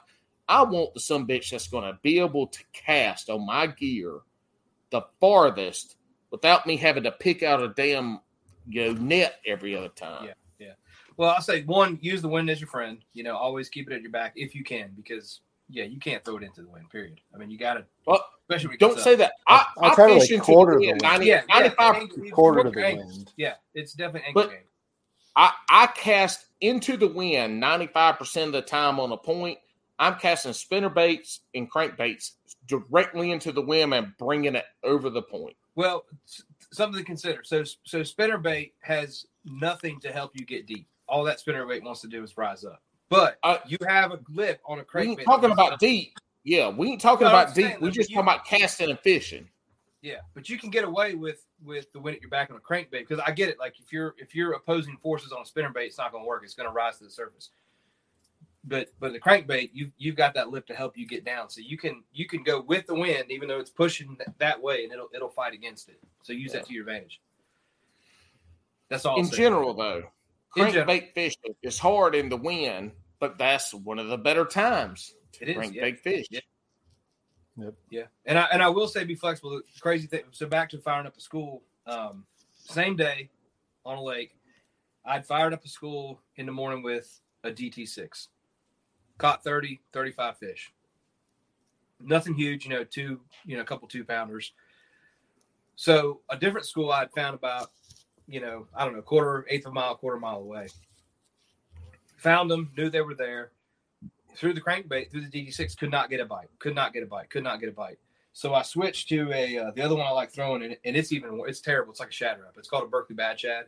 It's a little heavier than a shad wrap, but Bad Shad. I threw that thing in there, first cast, and I've never seen anything like it. They would not touch the DT6. They hammered the Bad Shad. I caught 25 fish. I caught a bunch of 1.5, 2-pounders, and then by the end of it, I caught a 4.5-pounder out of it.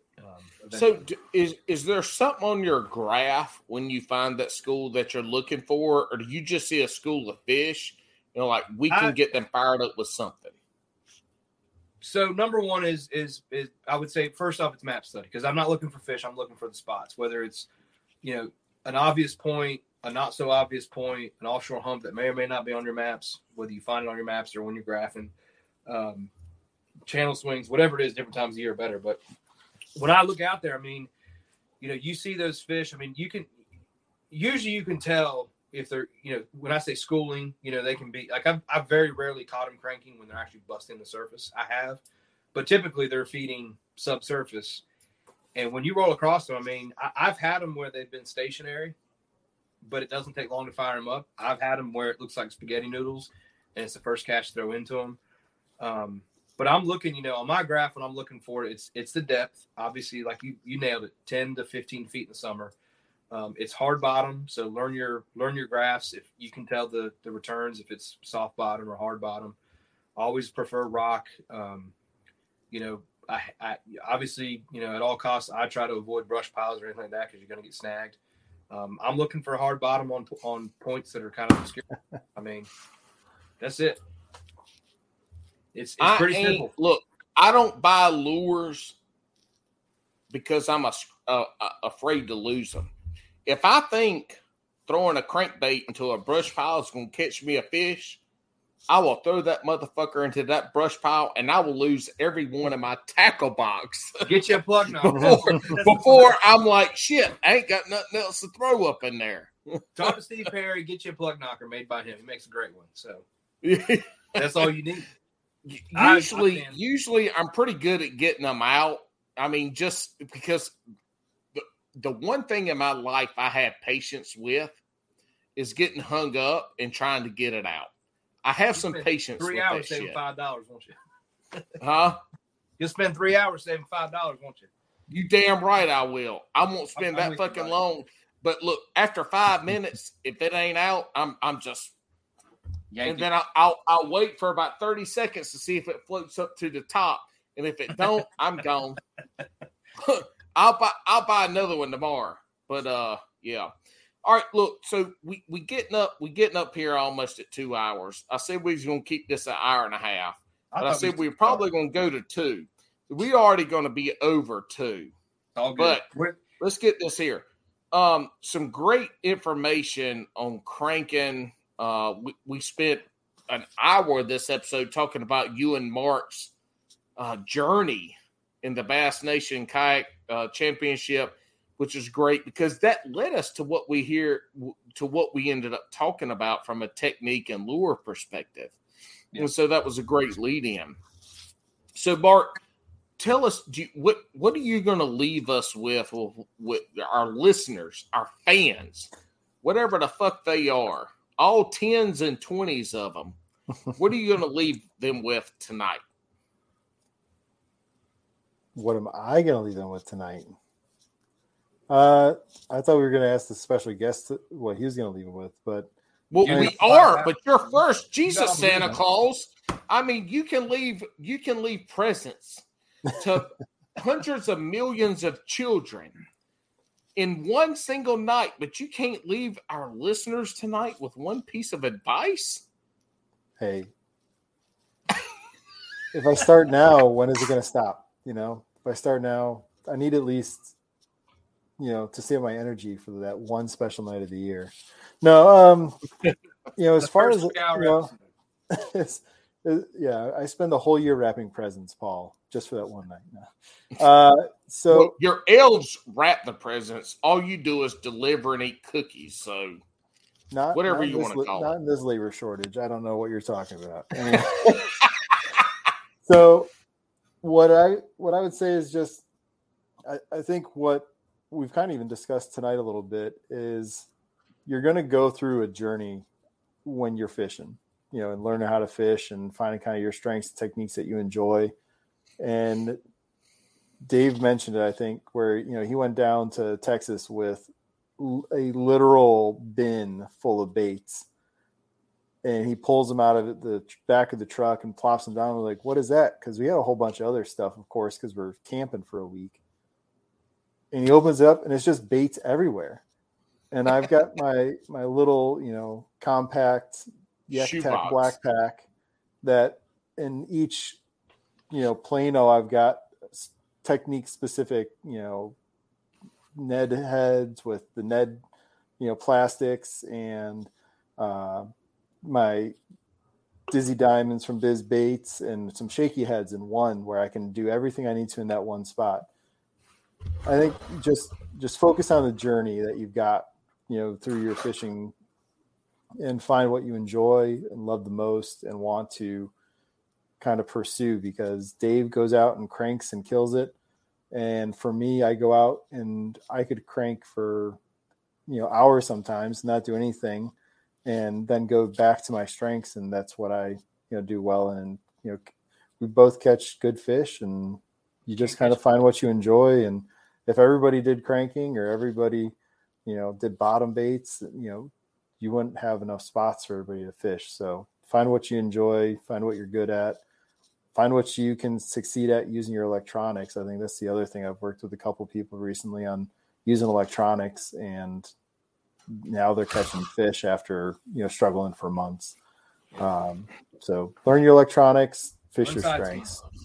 Yeah. Side scan, know what a fish looks like on down scan as well. And, fish your strengths. All right, Dave, we come to the time in Bass and Brews podcast. Mark, you have to answer. Give any, huh?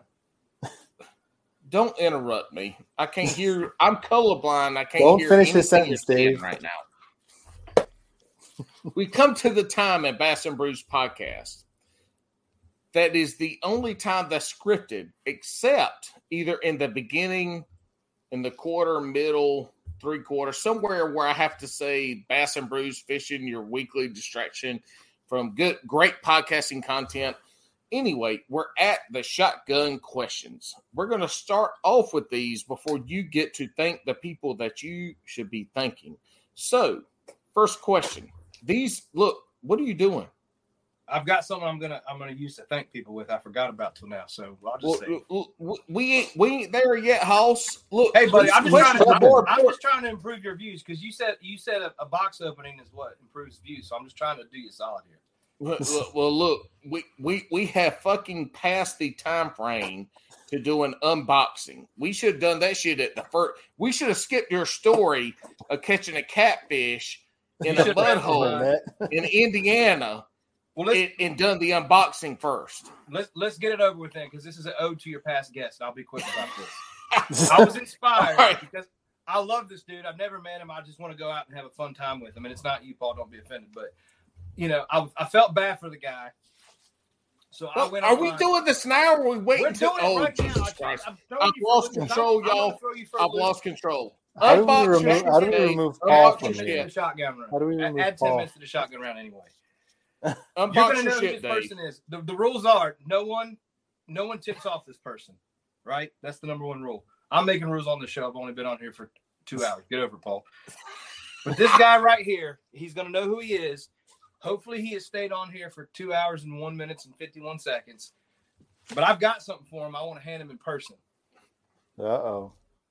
So if you can see what that is. The old Bill Dance. That's the old Bill Dance sperm lure. Yep. Oh, Lord. I know who this is. You know my who that Lord. is. So I want to replenish his stock, whether I see him on a ramp sometime, because I will fish a QC event at some point, or maybe he'll come out here, or maybe we'll fish some podunk place somewhere. But my favorite thing was you just made my heart full, Dave. This you just made my heart full. Beat up and looks like it was ran over by a car, but it's unopened and still good condition. So I said, well, what's more rough and tumble than who that guy goes to? So Abide Fishing, buddy, Josh, if I want to see you on the water somewhere and this is yours, it has your name on it, you're going to catch a 10-pounder. Don't tip him off. He's got to watch this and find it. You can find me and you can get it. So we have a box opening. I have a gift. We're complete. We can go to shotgun round, but I'm going to throw you for a loop, so just bear with me. I should see him at Santee Dave, if you want. Shout. So if he listens, let's find out. We'll give him 2 weeks to message me. Josh has my cell phone number. So Josh, Abide Fishing, you message me when you see this episode and what Dave just said.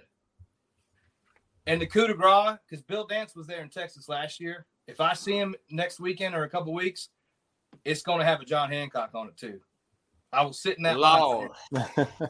Dave, if he doesn't say anything, I'm going to bring it down to Santee and have it at the weigh-in. And I'll just be like, talking to somebody and try and like be an earshot of him, be like, man, did you see this?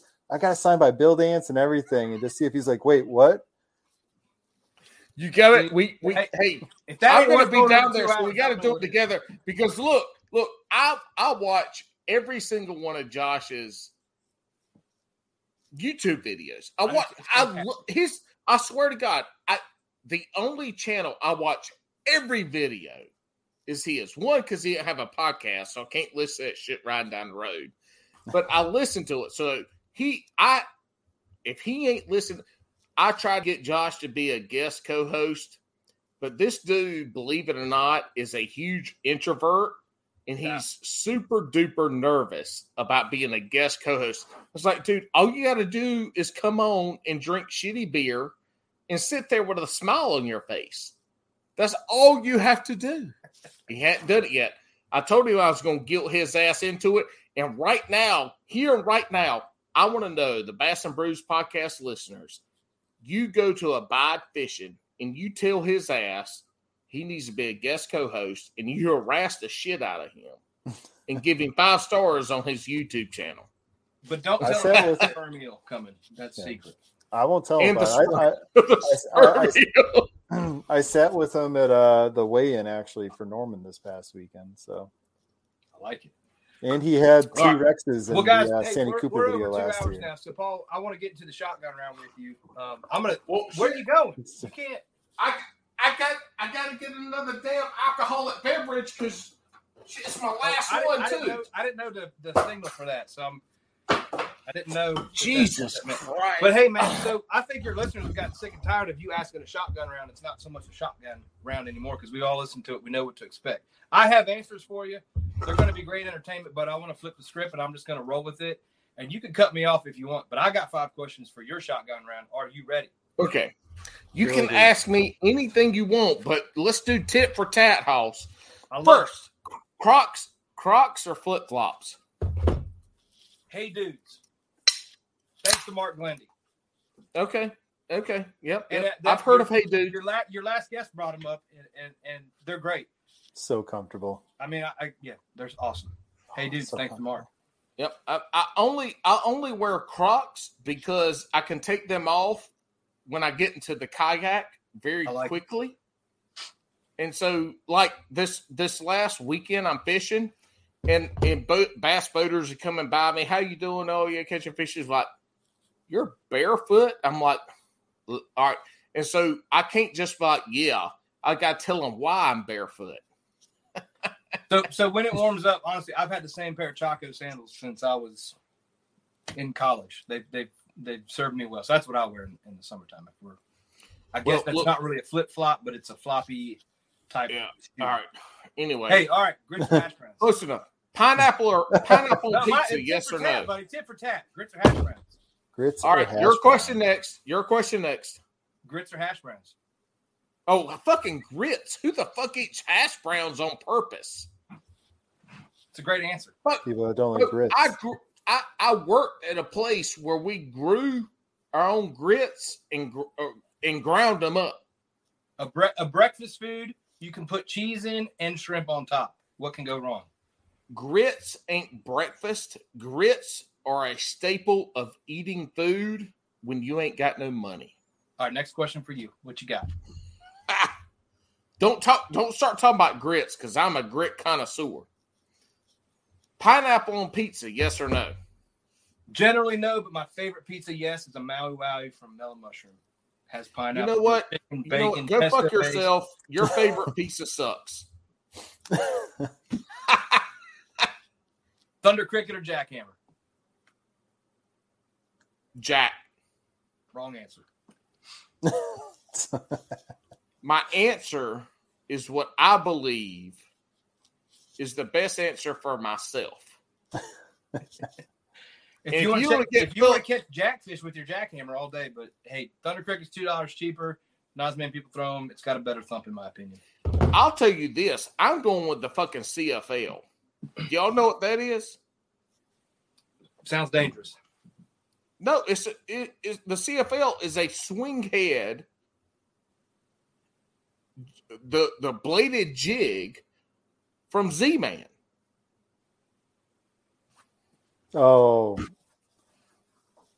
swing head with the I bladed haven't jig. I've seen the from cross Z-Man. side. I've seen the big blade. I haven't seen that. Oh, Jesus Christ. Now I've got to go get my lures out, and I'm fat, and I can't get up out of my chair. Mark, what do you throw? Jackhammer or Thunder Cricket? Or whatever is on I've- the black market? I've never thrown a Thunder Cricket, actually. Never even had one. Have you ever even thrown a bladed jig, Mark? Yes, I have. Actually, I caught one of my keepers day 2 at the championship on a bladed jig, skipping it under docks. What? That's news to me. I didn't hear that. Yeah. You holding out on me, man. I could have caught Holding that. out. I could have caught that fifth one on day 1. That'd have been time. So swing head bladed jig. So actually, you know what? You got to do the switchblade from Queen Tackle. That's what you need. Shut the fuck up, Mark. What are you Go trying to to Queen do? Tackle right now and get us some switchblades. Actually, yes. Queen Tackle, Hammerhead, their Hammerhead jigs are badass. With the rattle in You the can head. buy, yeah, you can buy their bladed jigs, and you can buy the blade to put on front of crankbaits or whatever the hell you want to do. But let me tell you something, y'all. Right here now, Bailey and Andrew from Serious Angler have been guests on this podcast. Use Serious Angler 20 to get you a 20% discount. Yeah, I just saw it. And you have got to go to Queen Tackle to get this stuff right now, because they are going to be out in probably the next 3 to 5 weeks. They're going to be out. If they're not, wonderful. But go get that shit now. Serious Angler 20 to get you a 20% discount. Dave. All right, question 3. What you got? All right. You going to spend more on a rod or a reel? On a rod. I need a good. Wait. Did you have notes that you just looked at? No, I was looking down. I was looking down because I was looking down at these because I'm not throwing anything but an SLX. Hold up. I said a rod or reel, and he's like, no. So I looked down. I said I got an SLX and an SLX NLG or NGL. I don't really get a point of reference. But both of those reels are more than those rods. Same price. Oh, but, shit. But I would spend more on a rod for shit. a good glass/glass composite deep cranking rod. That's what I would spend my money on. Do you have one of those? No, I don't. That's why I spend money. This man is the worst promoter ever. He should have at least said the rod brand and name that he would have bought if they would have given it to him. No, I'm taking Mark's rod that he just wanted. Yeah, I was gonna say he knows it. This is why he wants the What a 7.6 Gas House custom rod that I won from Queen City. I don't Shout have to out to Curtis and Gas House Custom Rods for the giveaway. Beautiful rod. I hope you hate it. Hey, But hey, how don't cool think I is that will, to go but to a wink, tournament wink, and not win the money, but you get to win a custom ass fucking glass rod? yeah. Well, Mark picked on me all the time. It's not a glass rod, actually. I did talk to Curtis about it. It is a graphite, but it is a crankbait specific rod. So Rods have come so far that the glass versus composite versus graphite at this point, the differences are so minimal. It is, I mean, whole different ball game with rods out. But anyway, we'll get to that. But that's a cool ass damn rod to win. I mean, that's awesome. I can't All right, what's your next one, Dave? Chick-fil-A sauce or Polynesian sauce? Polynesian all day long. No! I would pour it. If my wife would let me, I'd pour it on her and lick it off. I like the intent, but it's Chick-fil-A sauce all day. But, Polynesian sauce. I was introduced to that years ago, and every single time Polynesian. At the end of the day, we just feel sorry for the people who don't have Chick-fil-A's in their life. I mean, I think they've expanded their footprint almost everywhere. But Polynesian sauce with a few squirts of hot cock. Whoa! This is a family what? program. Whoa! Talking about Texas Hot Pete. cock- What is hot cock? No. Hot cock is sriracha. He's got that lingo. I thought he was talking about poppycock or something from those Massachusetts boys. That's a big thing up there. Anyway, I'm next. Next question. In a 3-hour session, you want to catch 1-7. You don't have to finish the question. I've caught 2 in my life. I just caught one a week and a half ago. There's no brainer. You just said you ain't caught no fish in the last 2 weeks, but here a week and a half ago you On a caught 7 crankbait. pounds. I said on a crankbait. Cranking. Haven't caught a crankbait fish since November. Caught a ton of big fish. Caught an 8.5 pounder 2 weeks ago. See, this is why I have a guest co-host, because I'm so in thought about the thoughts that I'm going to ask. I can't hear everything. Thank you, Mark. You're welcome. Let Was my it people know, You have Moses. officially been crowned the third best guest co-host behind Cupcake and Tiffany. And Jeff Malott, you're fourth. Can't I be tied with Jeff just to be tied? Like, I'm It your doesn't- friend. it doesn't Like, matter. how, I'm your Jeff friend, Fish and will I'm be number I'm 2. behind Jeff. I don't. So You are, but Jeff has a professional microphone in front of his face. The beard would get in the way. He can't do it. I mean, I could do a professional microphone, but Santa Claus can do anything. And so can Abraham from Genesis. 4 options: popper, frog, buzzbait, walking bait. What you going for top water? Walking bait every fucking single time. Fuck the rest of them. They suck. V-twin buzz. Oh, Right. he threw the V. He threw the V out there. I like the V-twin buzz from True South. You remember how I whooped on those guys at well, at least whooped on you at that spring month long with 105 3/4 or whatever I had. V-twin. The V twin. I tell you, I felt it ain't cheap, that Rio Rico, man, for a popper. Yeah. Caught some fish.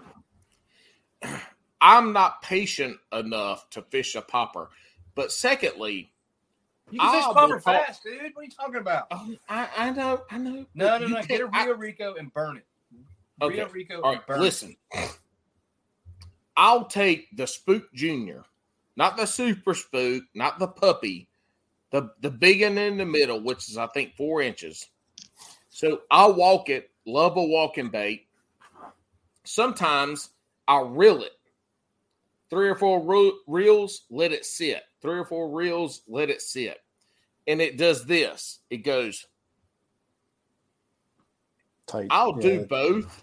And the reeling, like that's the kind of shit that I would give Can't Look Carter and tell him just throw that shit out there and reel it in. And he would outfish me. But that's give him a weight bait.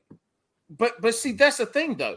When people see that spook or that walking bait, they throw it out there and they want to walk the dog the whole time. Fast, slow, whatever, walk the dog. But if you take that thing and you reel it, give it 3 or 4 real quick reels, and it does this little shimmy, and Like then a it snake. sits. Mark, this is where you intervene and say, stop. No, that's bad. Yeah. It's bad. No. I mean, I get it. It's like a snake, but anyways. Hey, if you want a snake, you Nice. got one of these. Mark, I'll get you. If you want a snake that's going to try to impregnate you, Dave Hart has the lure for your wife. My eBay store will be open tomorrow. All right. Wacky or Texas rig? Wacky. Believe it or not, I never threw a Texas rig last year. I probably need to change that this year.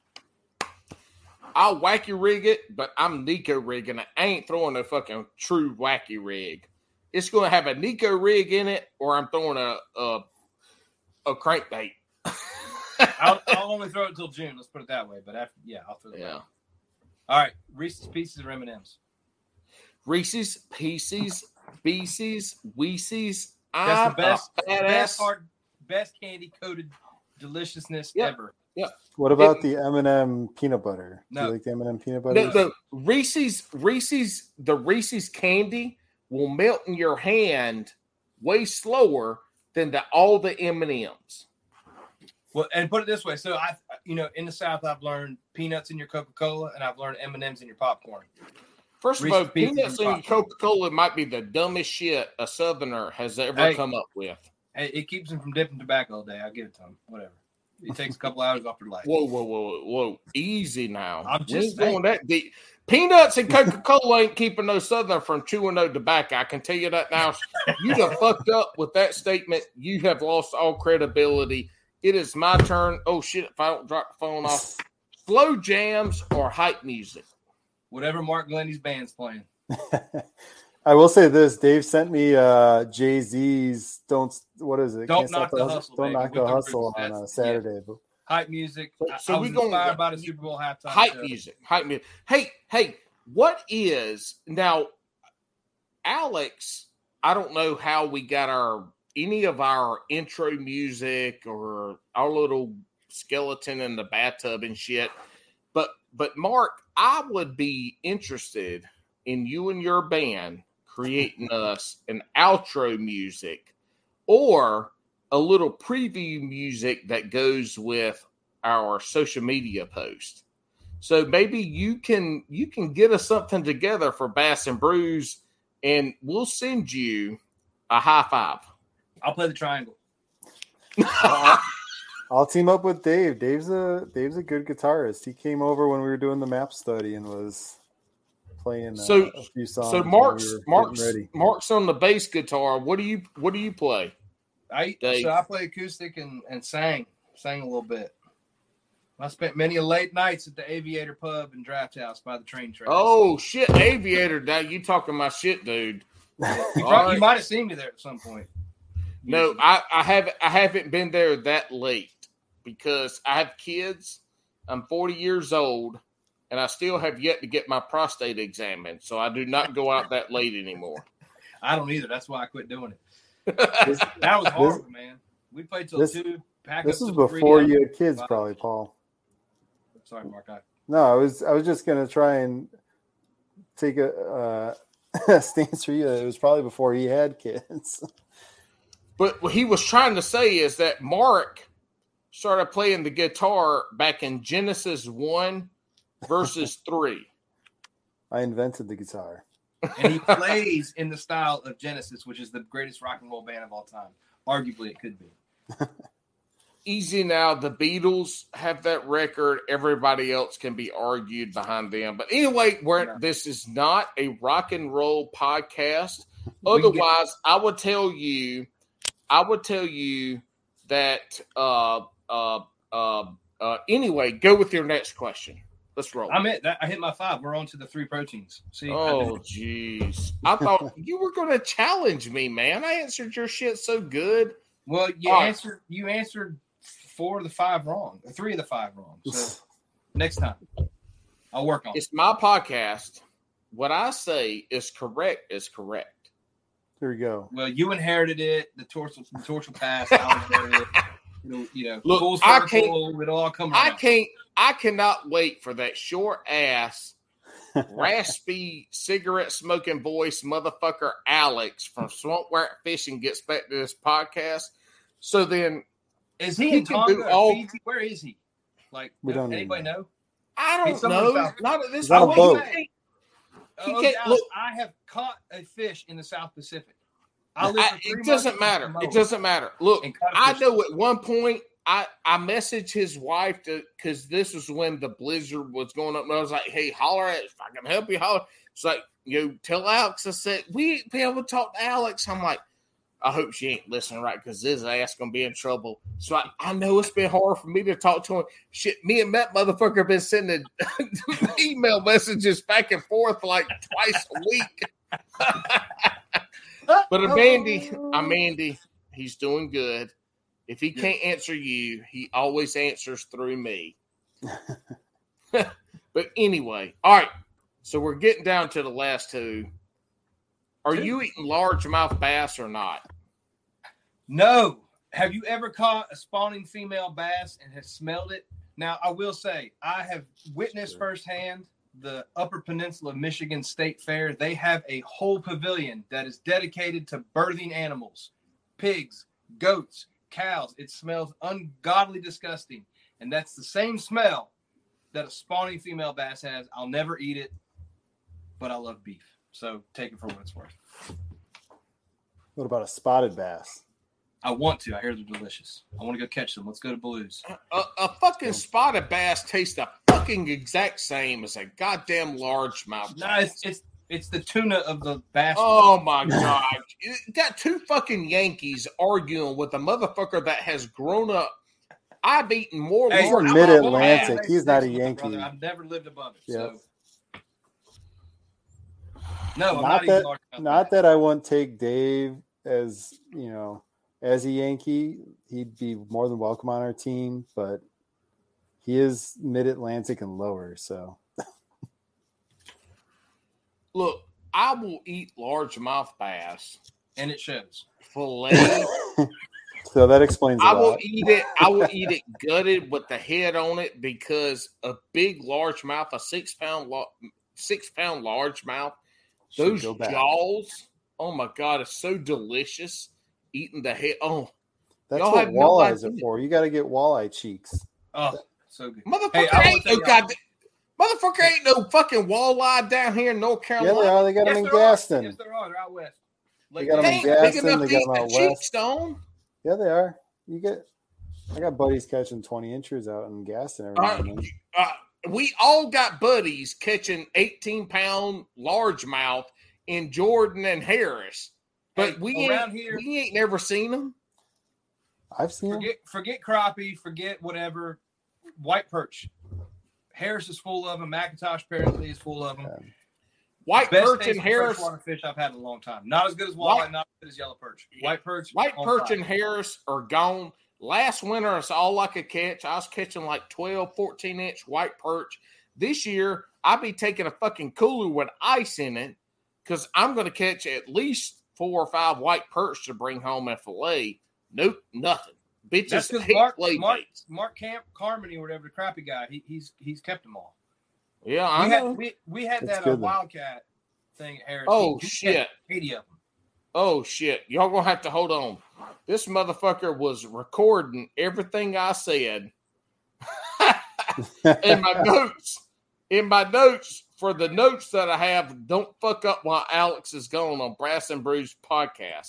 And let here we me are delete- 2.5 hours later. Oh, shit. Look, when he gets back, he thinks he's going to have 45-minute podcast. He has lost his fucking mind. That shit ain't happening. I just All want to right. know when part 2 starts. All right. So this, Dave, Rephrase. you've listened to this podcast enough. You know the question that's coming. You have practiced it. This question is very important because you might be like, and I know I've gone at least 2 episodes without mentioning it.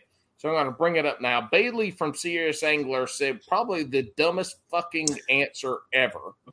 And then we've had one of our greatest guests ever, and a fellow hooks at Hoodlum, said cheese.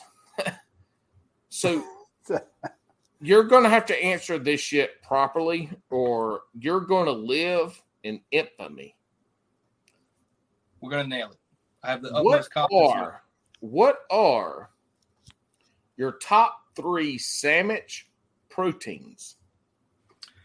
Number 1, and your last guest stole the glory, is an egg. It's universal. You can put it on a biscuit for breakfast. You can put it on a cheeseburger for dinner. You can batter and fry any kind of meat or substance in it. It's an egg. Number 1. Easy answer. Okay, you got fucking 2 more, so answer those at the same time. Number 2, my favorite sandwich in the world, a beef short rib. Saxby Hall General Store. You lived in Chapel Hill. You know where it's at. Go to Saxby Hall General Store. Hell, get it, boy. Oh, Hell. house-made focaccia, braised short ribs with some caramelized onions, some smoked cheddar, and some fire roasted tomatoes. Can't beat it. Beef short ribs. Number 2. Number 3. All right. for whatever reason, I garnered that this podcast is mostly watched by our northern brethren. I've been out west. I've had an In-N-Out burger. I've had a Whataburger. Mark and I had a Whataburger. It was terrible. We should have just ate sardines out of a can. It's terrible. Whatever Marky Mark and them are serving up in the Northeast, it's terrible. I've had an In-N-Out burger. I've had a Crystal burger. The number one protein you can put on a sandwich is none other than a 100% never frozen cookout flame broiled patty. It's open till 4 a.m. I will give Mitch Lassiter a shout out because he likes to start events so early that none of the breakfast joints are open. In-N-Out's open till 4 a.m. so I can just get up earlier, get a cheeseburger at Cookout, get a milkshake. The end. Best hamburger patty in the nation. That's the truth. I will say this. They do flame broiled, good-ass hamburgers, but they will fuck up. 9 out of 10 orders you make, they going to fuck up. You want to go on Cookout, brother. But here's the thing. They're going to fuck up your fries and what goes on your burger and all that. But you're going to get a good-ass, juicy, but the protein hot-ass is where it's burger. at. That's the topic. That's right. That's right. They don't All screw right. that up. Mark, tell us who you want to thank, buddy. First off, Paul and Alex. I know Alex isn't on here, but thank you guys for starting up Fuck this Alex. podcast. Given I know you mean that as a term of endearment for him. So, but just thank you guys for creating a place for us kind of average Joes to get up and just talk fishing, because I think that's one of the most fun things about the community and that. So appreciate, want to thank Dave for coming on, and also want to kind of thank Dave for, what we've been able to, I'd kind of say achieve together, over the last couple of years of getting to learn a lot about the kayak fishing game ourselves together and learn from each other, and just being, open and honest about what we're trying, and, whether it's successful or not. And that's helped, I think, both of us go along the way.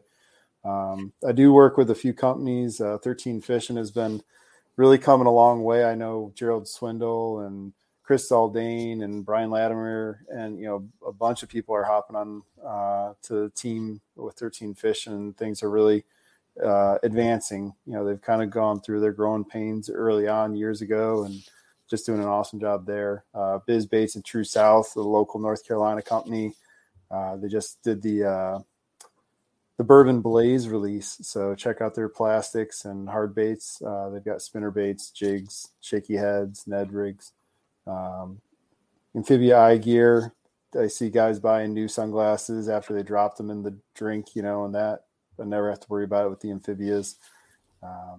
Also great ANSI rated lenses, so I don't have to worry about a weight going through my lens and hitting me in the eye. And Liquid Mayhem, I know spring's coming up. A lot of those fish are moving up shallow. You need something just to make it a little bit more realistic, and Liquid Mayhem uses the real juice in it. So I know we've got local guys too that, with bass juice and things like that with the juice. Gotten to catch up with them a little bit. Awesome people. So if you're looking to support local, pick up some of the juice. And if you're looking for another variation that's a little bit different, check out Liquid Mayhem. So, and JB Langley, they make some great outdoor stuff. I know the outdoor stuff market is pretty flooded, but they kind of take a little bit different approach with kind of the look and styling of it. And it made my life actually in Texas a lot easier, because I wasn't dying of heat or sunburn because I had my legs covered, everything else covered, and big part because of them. So, yeah. Dave, buddy, who you got to thank? Well, first and foremost, I don't have any sponsors. This whole content creation thing I'm new to. Just happy to have the opportunity to fish these local chapters. So first off, Alex, for this, hopefully he catches a fish in the South Pacific. We see a picture of it. Paul, for you, buddy. You're over here. Yep. Hey, we haven't fished together yet, but let's do it, because I'll keep up with you. You'll keep up with me. Whatever. We'll move. We'll rip arms off. Mark, man, you're like an old hat. We met, hit it off. We hadn't seen each other in a couple months. The bromance will continue here in a couple weekends. It's not going to be weird, but separate rooms. Looking forward to I will say, Mark's a good influence. I actually did buy a black pack and going to consolidate and go smaller because at the end of the day, like you said, I've got a gazillion baits, but, in Texas, I caught fish on 3 of them, and I got to keep that in mind. So, yeah, looking forward to continue to learn from Mark and others. I will say shout out to – so I have fished and will fish the 3 local chapters here. So Mitch with CCKF and Eric Nelson with CKA and Vince with Queen City. I think Vince is the only one I haven't met in person, but I will. Vinny, not Vince. Sorry, Yeah. Vinny. The commish. Look, The commish. Hey, look, I he got fished all spiky hair, so you call him Vince, Yeah. Vinny, Vincent. One of my Bernard. That's why I said It don't that. matter. I don't know, but to those 3 guys, because man, I know there was 2 of them are old school, one of them's really big. Mitch with CCKF's new on the scene, and that's where I cut my teeth. So I'll, this upcoming year, I'll probably fish most events with them, just because it's convenient for my schedule. I'm also taking on, got asked to join the Lunkers team with the KFL. So shout out to all those guys on the team, Matt Hortensi and Matt Dunn, Don Trail Sullivan, Mike Wimmer, and Steve Perry. So all those guys, if I'm missing any of them, sorry, but just appreciate the opportunity to fish with them. I mean, for me, it's just another way to learn and gain knowledge. Because again, like, you don't know what you don't know. Like, I have stuff to learn from those guys. I've already, we've already coordinated really well. I have stuff to offer. Mark nailed it, like my map study.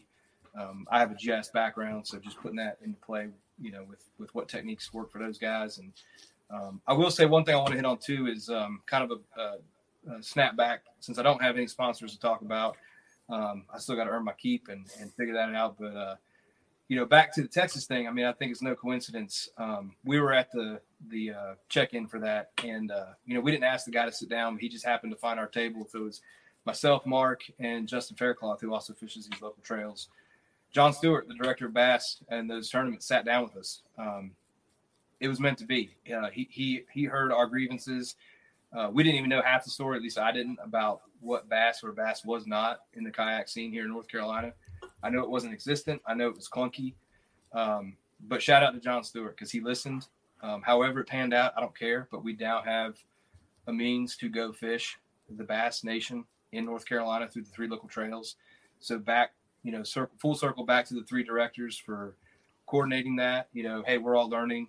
And I'll just say for those, it's going to be clunky. There's guys that are, not going to be happy with change. They're going to, contest what is to be, just let it play out, be patient. You can only control what you can control. And that for me, just that goes on the water, have an open mind, know your strengths, trust yourself, trust your your instincts, and let the rest play out because, that's all we're here for. I don't feel like I deserve to go to a national stage and compete and beat some of these big names, but I did, and I'm not tooting my own horn, but anybody can do it. It's any given Sunday mentality. I mean, Paul, you come from a football background. It's a game of inches. It's a game of matchups. Play to your strengths and see how things fall out. And that's all you can do in this game. Enjoy it. Be competitive. Don't fight each other. Fight the fish. The end.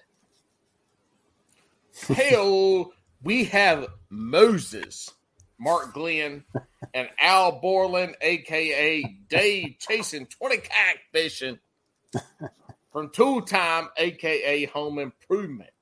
Bass and Brews, your weekly distraction from high-quality podcast content. We are out, fellas. Y'all stick around after we do little mojo videos so we can do the after-hour stuff. Y'all check out Hookset Hoodlums. They got the winter gear still right now because they up in the north. But we got some spring and winter and summer stuff coming. Check them out. Heels 10 for a little bit of a discount. I got my Bass U hat on tonight. Check them out because I think this is the last month for 60 days off for what they're running. But y'all check them out. Thank y'all for coming on, fellas. Oh, shit. Dave done busted out, and he is eating the Dinty Moore. We're going to have a podcast on country food because we got to talk about some chili and some soup in the can. All right. We're out, y'all.